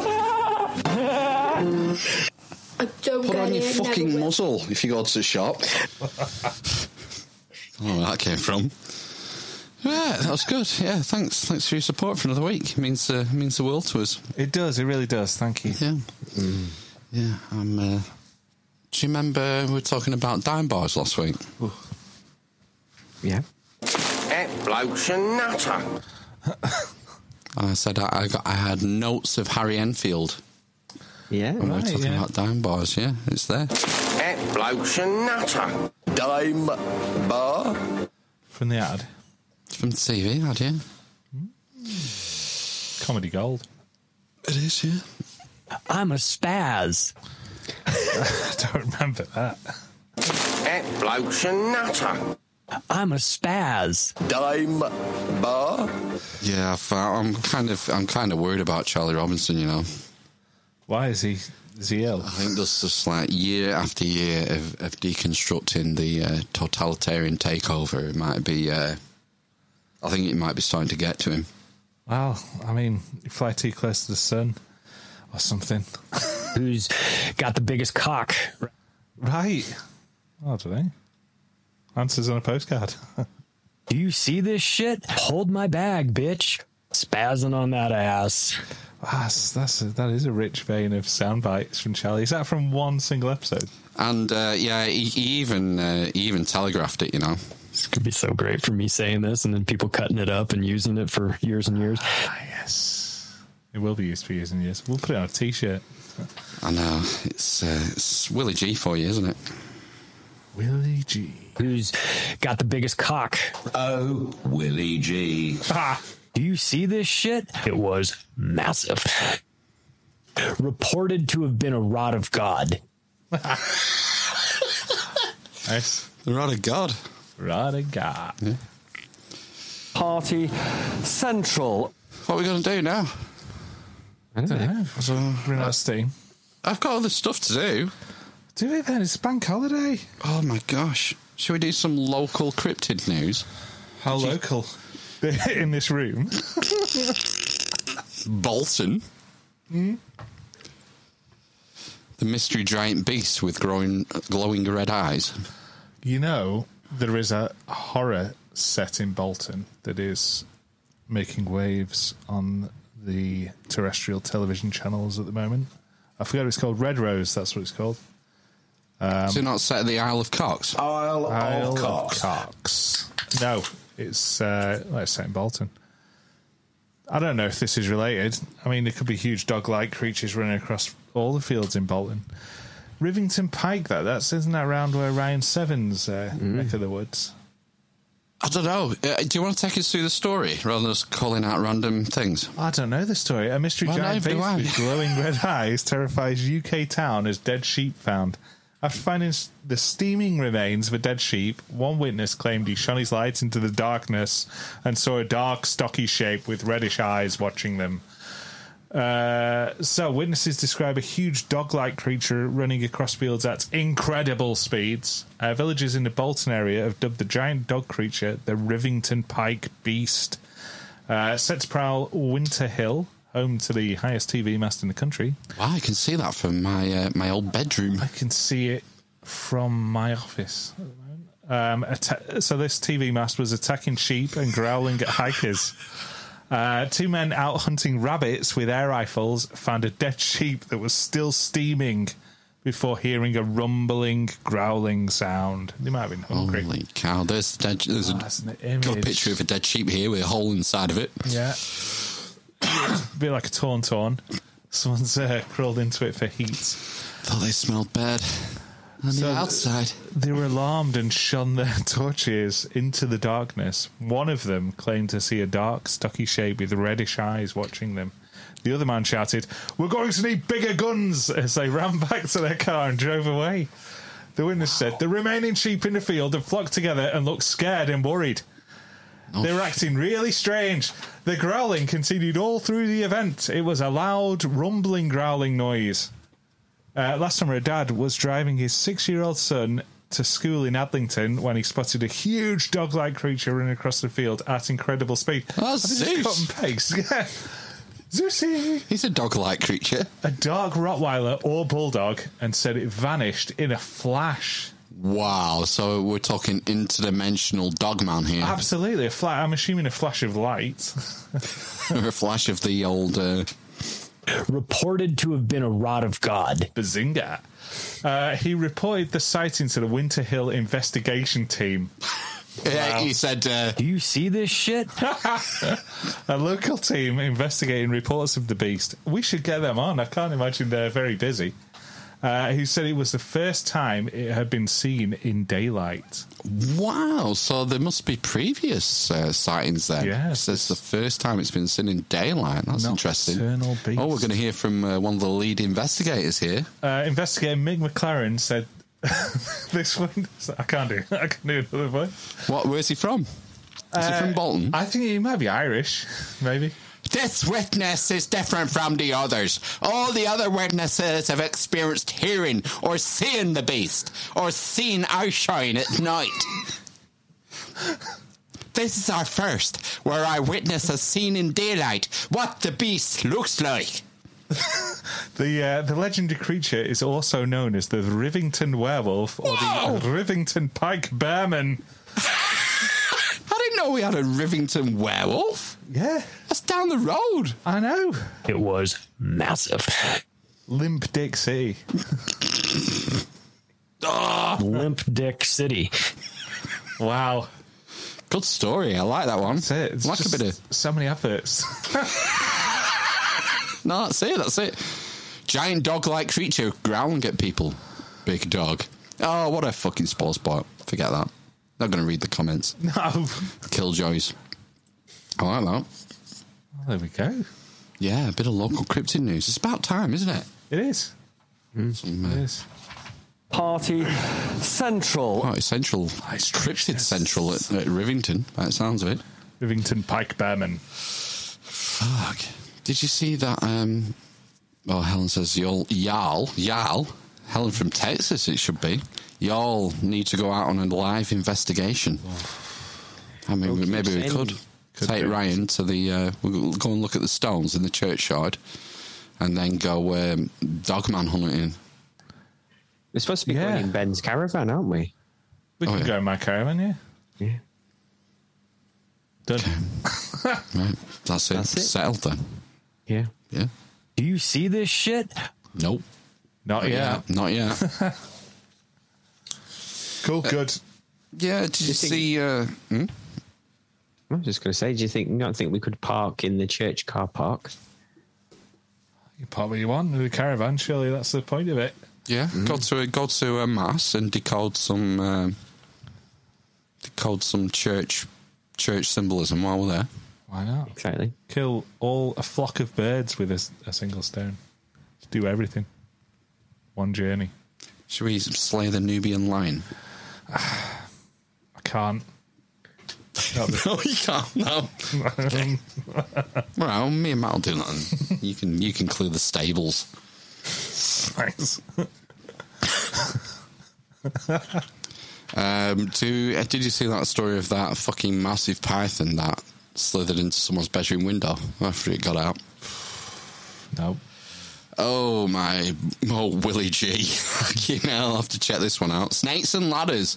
Terrifying moment. Dangerous. Escape python tries to get into house through open bedroom window. And this is from The Sun. Yeah. Yeah, snakes and ladders. Ooh. An escaped 18-foot snake sneaks into a house through an open bedroom window. The albino Burmese python was seen off by the occupants, who used a broom to send it crashing onto a car below. I've got a few images here. There's the first one. Check this shit out. Look at the fucking size of that. That's a big boy. Yeah, I mean, it's there. It's up on the roof, and then it's going in. Oh, God. Through the open window.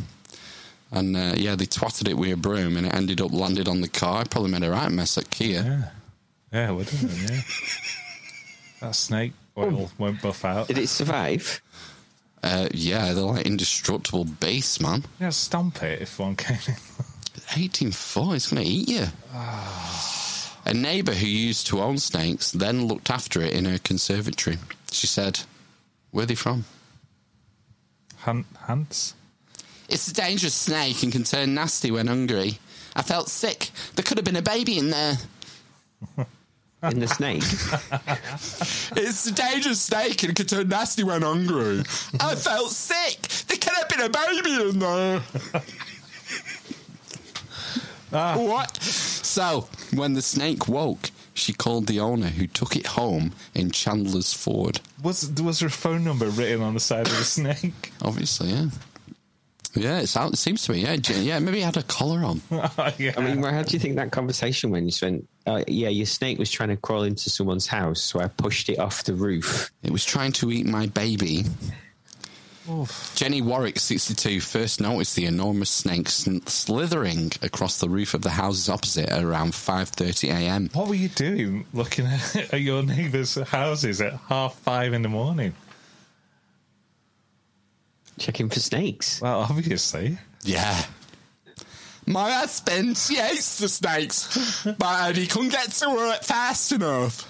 It's not what you want to see first thing in the morning. I think it's very responsible to lay it loose.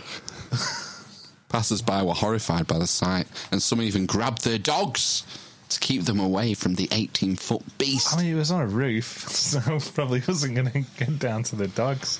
The RSPCA's Evie Button said, "Snakes are excellent escape artists and will take the opportunity of a gap in an enclosure door or a loose-fitting lid to make a break for it. Snakes become more active during the hot weather." Speedy. So we would urge... I can't fucking read that whole paragraph. So we would urge all pet snake owners to be extra vigilant at this time of year. Invest in an enclosure suitable for the particular species and make sure that enclosure is kept secure and locked. Fucking, it's a big enclosure for an 18-foot Burmese python, isn't it? It only needs to be 18.5 foot long. Put it in a used toilet rolls. Yeah, a bit of pipe. Cap it at both ends, you're sorted. Yeah, that won't drive it insane. That's why it's gone on the fucking rampage, man. People could only consider keeping a snake if they can ensure they are fully able to provide for these needs. Yeah. So, and then she talks about corn snakes, which are, boring, 3 foot long. What? It's not even a snake, it's a worm. I don't know. Journalists. I know. Oh, hey, nice. Snake.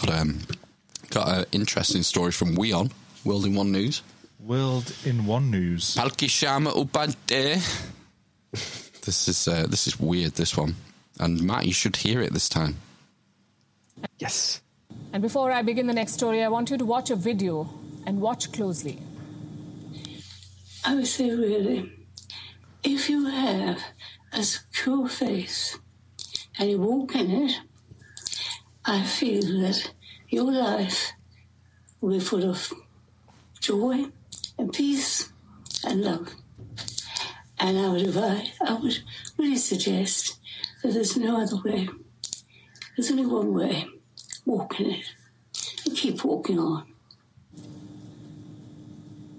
This is Marina Smith. She's dead. She didn't look dead. But what you just saw was Marina Smith speaking at her own funeral.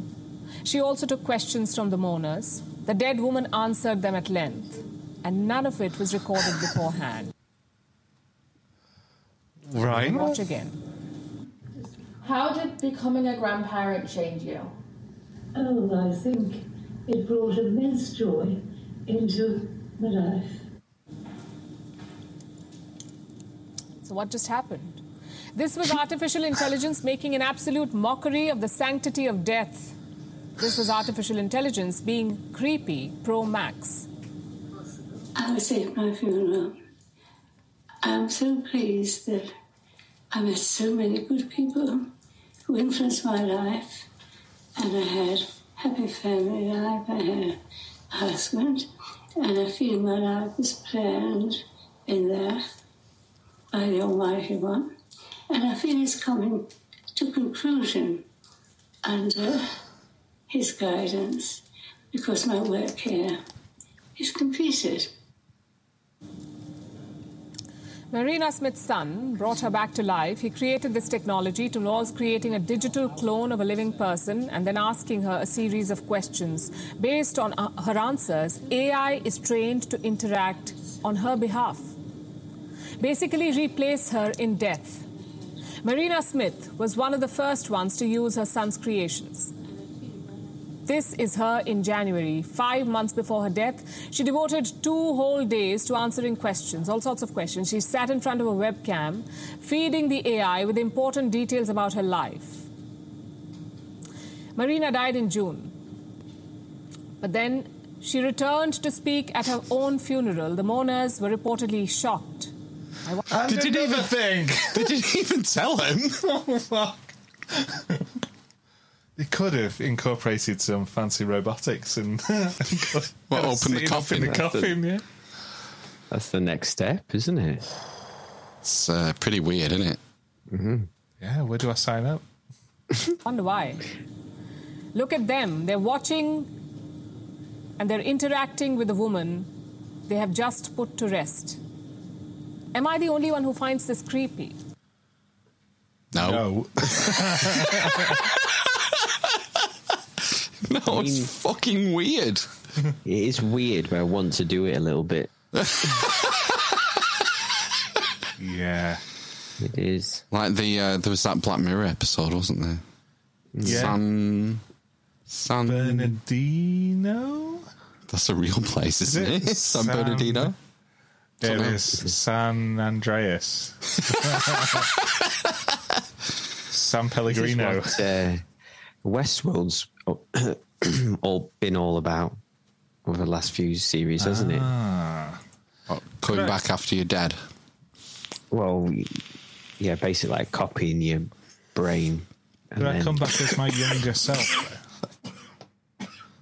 Yeah.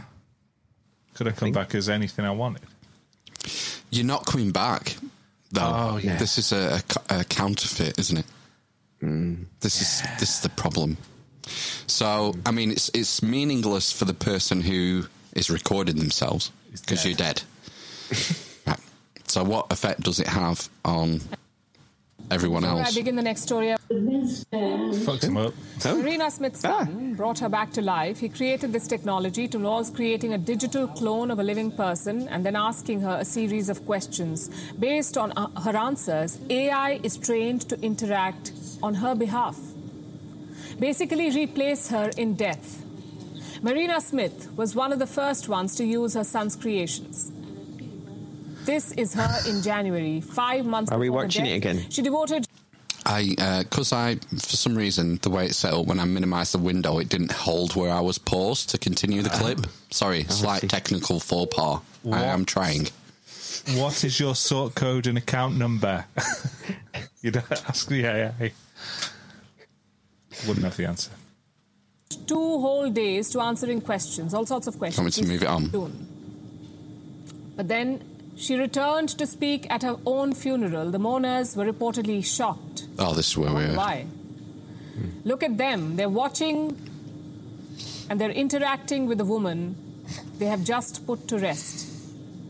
Am I the only one who finds this creepy? This disturbing technology is now available for public use, which means the dead will soon frequently be speaking at their own funerals, which also means that some people will never get closure. If you've lost a loved one, you would agree with me when I say that one of the first stages of grief is denial. It is hard to come to terms with the fact that a living person is suddenly gone, that he or she is suddenly being spoken of in the past tense, or is being called a body. It seems impossible to process this transition. So for the most part, we remain in denial. The problem with technologies like these is that they feed into that denial. They make you believe that the person is not really dead. Look, she's here. Look, she's talking to you, answering your questions. How could she be dead? Technologically, it's a remarkable feat. Full points for getting the dead to speak at their funeral. But what about those who are alive and those who are mourning the dead? What does it do to them? Well, asking the big questions. She's not too happy, is she? Weon lady. It seems like this is where it's going. If you want to partake in it, hey, guess what? what have we been doing for the last 5 years? Oh, yeah, recording our voices. Yeah, but last time I checked, we're all alive. Well, yeah.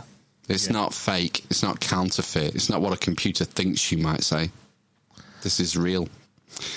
And no AI, I don't care how fucking advanced it is, will replace that. No. Even if you've got the rod of God. Reported to have been a rod of God. Rod of God. No AI is going to predict that I'm just going to hit Party Central at that time. Because... Well, no. Algorithm. It's like with the... Did you see Zuckerberg was on Joe Rogan this week? Was he? Talking about metaverse. It's all sort of similar, it's in the same milieu, isn't it? Yeah. Except it will be the living going into the metaverse to die, essentially. Yeah, because you'd be living, I've had my sustenance in the metaverse, so I don't need to eat anything or leave my house. Well, you want to exist in this world, in the real world. You'll just be on a drip or something, and then you'll plug yourself in, like the Matrix, basically. Better than life. Yeah, next level sweat lords. The sci-fi writers have been on this for fucking decades, and it makes you wonder how much the real world is informed by sci-fi. Like, sci-fi gives them the ideas, and then they sort of work on putting them into place. Yeah, I'm sure. Like Asimov 1984. Yeah. Quite interesting. He had Zuckerberg on, to be honest with you. I suppose he's had Elon Musk on and stuff, hasn't he? I guess. He's had Jack Dorsey on. Twitter. Has he had John McAfee on? There's a new documentary. Yeah. Darren and Graham have had him on. McAfee. I asked him once, but I think he was... it wasn't a good time. It doesn't sound like it was ever a good time. If you go and listen to, if you're interested in John McAfee, the conspiracy guys, or those conspiracy guys interview with him, it's like 20 or 30 minutes, and he's fucking off his head. Brilliant. He's just going all the way through it, basically. It's crazy. Wow. I'll listen to that. What time is it? Fucking hell, it's late. It's late. Sun's getting low. Oh, fucking quiet on the chat tonight. What's going on? Is it because it's a bank holiday? No, it did. It picked up a little bit, didn't it? But nothing in the first half. Oh, strange. Did you see that? There was an interesting statement by Rishi Sunak this week about the old COVIDs. Oh yeah. Did he kind of say that he made the wrong decision or something? No, he was painting himself as like the one man he was trying to stop. COVID. Speaking out at SAGE meetings, wasn't he? Sunak says it was a mistake to empower scientists during COVID pandemic. Ex-Chancellor admits being furious about school closures, adding trade-offs of lockdowns were not properly considered by experts. No. Well, this isn't new, is it? I suppose he's saying it publicly. Rishi Sunak has claimed that it was a mistake to empower scientists during the coronavirus pandemic, and that his opposition to closing schools was met with silence during one meeting. The Conservative leadership candidate... I mean, it's an interesting... Because, this came out earlier this week. He's dead in the water as far as the Conservative leadership goes. Is he? Yeah, he's done. He's never going to... He's miles behind. It's going to be Liz Truss. Yeah. According to the media reports, yeah, she's well ahead. But it's only how many people are voting for this? 100,000, isn't it? Is that how many Conservative Party members there are? Something like that. Yeah, it's not a lot, is it? You think their membership should be bigger? Oh no, that's not what I'm saying. I'm just saying it's not. Well, I'm saying is that I hope we all get to choose pretty soon after these lot have chosen, i.e. general election. But it's 2 years off, isn't it? Yeah, unless they call one, but they never would unless they were in a they felt they were in a strong position. I don't think they do. No. They can't, really. The Conservative leadership candidate believes one of the major errors was allowing the Scientific Advisory Group for Emergencies, SAGE, to have so much influence on decision-making, such as closing nurseries, schools and colleges in March 2020. Sunak also disclosed that he was banned from discussing the trade-offs of imposing coronavirus-related restrictions, such as missed doctor's appointments and NHS waiting list backlogs. In an interview with The Spectator to be published on Sunday, I've not read that yet, the former Chancellor said, quotes, "We shouldn't have empowered the scientists in the way we did, and you have to acknowledge the trade-offs from the beginning. If we'd done all of that, we could be in a very different place. We'd probably have made different decisions on things like schools." Do you remember the political pressure that was on them to lock down? Mm-hmm. Everyone in the country, it seemed, was calling for them to lock the country down. Started in the Mediterranean, Europe, Italy. Well, it started in China, obviously, but then Italy, Spain, I think Greece, and then the northern Europeans countries started locking down, obviously not Sweden. And it was like the UK was one of the last holdouts, and everyone was baying for it. We have to lock down. Yeah. I do remember that. I think it was political pressure as much as scientific pressure. And the straw that brought the camels back was Neil Ferguson's Imperial College modelling of 520,000 deaths if we didn't lock down. Yeah, anyway, schools in the UK shut with the exception of those for looking after the children of key workers and vulnerable children. Some schools started to reopen in August 2020. Sunak's remarks came a few days after he praised British scientists and pledged to set up a multi-billion-pound research programme if he became Prime Minister, after the exclusion of British scientists from EU funding. Sunak said during one meeting he tried to voice his opposition to closing schools, saying he got very emotional about it. The former Chancellor added, "I was like, forget about the economy. Dudes. Surely we can all agree that kids not being in school is a major nightmare." There was a big silence afterwards. It was the first time someone had said it. I was furious. This is interesting. He said that minutes from SAGE meetings were edited, which resulted in opposing opinions being omitted from the final draft. Wow. That's an accusation and a half, that. It is massive. You wouldn't imagine he would make that kind of accusation without having something to back it up. But he is a politician, so... Those meetings were literally me around the table just fighting. It was incredibly uncomfortable every single time. Well, yeah. Shadowboxing. Sunak said SAGE advisors were unaware for a very long time that there was a Treasury person on all their calls. He revealed that his Treasury official briefed him on what was said during the meetings and what was omitted by telling him, actually, it turns out that lots of people disagreed with that conclusion, or here are the reasons that they were not sure about it. So, yeah, I need to read the full article. It seems a strange time to release the story when he seems to be dead in the water. Or is it just going to be part of this milieu that we're going to get over the next few years where they start rolling back the narrative that, like I said right at the beginning, it might take 5 years, but lockdowns will go down as the biggest public health on goal in history. Yep. And maybe this is the start of the process? I don't know. Time will tell. I don't know. Why are we having 18,000 excess deaths a week at the moment, man? I saw that on the news. Where did you see it on the news? It was on the radio. They were talking about it. They were saying about... I think they were trying to explain it away, but I was driving at the time, so I think... Do you remember what channel it was on? Radio 4 it would have been, so it could even have been more or less. So BBC? Yeah, BBC, yeah. Of course. I mean, the thing is, you can't avoid... they can't avoid it. We shouldn't have excess deaths in summer, for a start. And you know when you really don't get excess deaths? When everyone's immortal.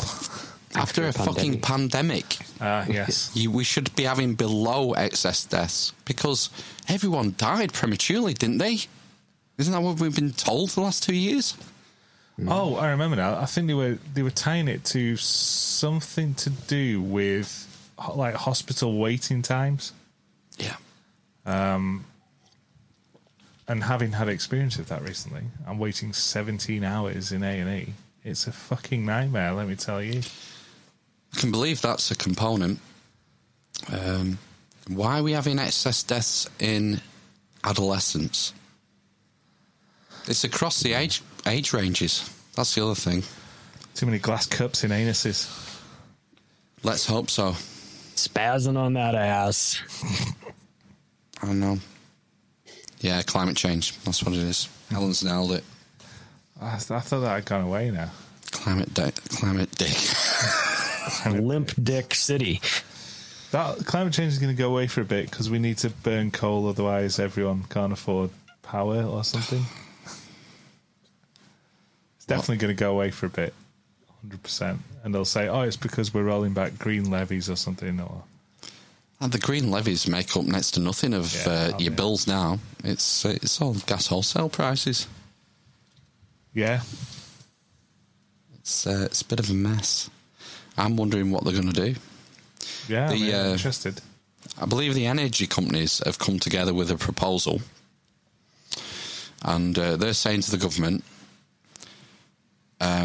we want £100 billion, and we will freeze the prices where they are now for the next 18 months. That's on the table. It's only 3 track and traces. Now. Oh, yeah, where they are now. Well, because you know where they're going, man. I know. They're going up more than threefold. The Cornish, I can't remember what it's called, it's the Cornish market analysis company that were predicting 7,000 something in April for a year's gas and electric. Just put that, if you're a high rate taxpayer, that's over 16 grand of your salary.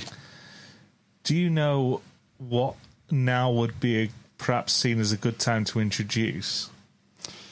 Culling? A universal basic income. Well, you know. Right? You can't introduce a UBI of like £1,000 a month when that's enough to live on. Because people would just say, "Oh, fuck it, I'll put my feet up," and that's fine. And then the economy would suffer for that. But if you put the prices, well, not that I'm saying they've put the prices of everything up, but if the prices of everything go up so that having £1,000 a month as your starting rate isn't enough to pay your gas and electricity, but it would help you along, you still have to have a job, then the economy's not going to be as impacted, and you can reduce your benefits bill because you get rid of all universal credit, all benefits, but just pay this base rate UBI to everyone. I don't know. That's just a yeah. Well, that's the dream, isn't it? To get you on UBI.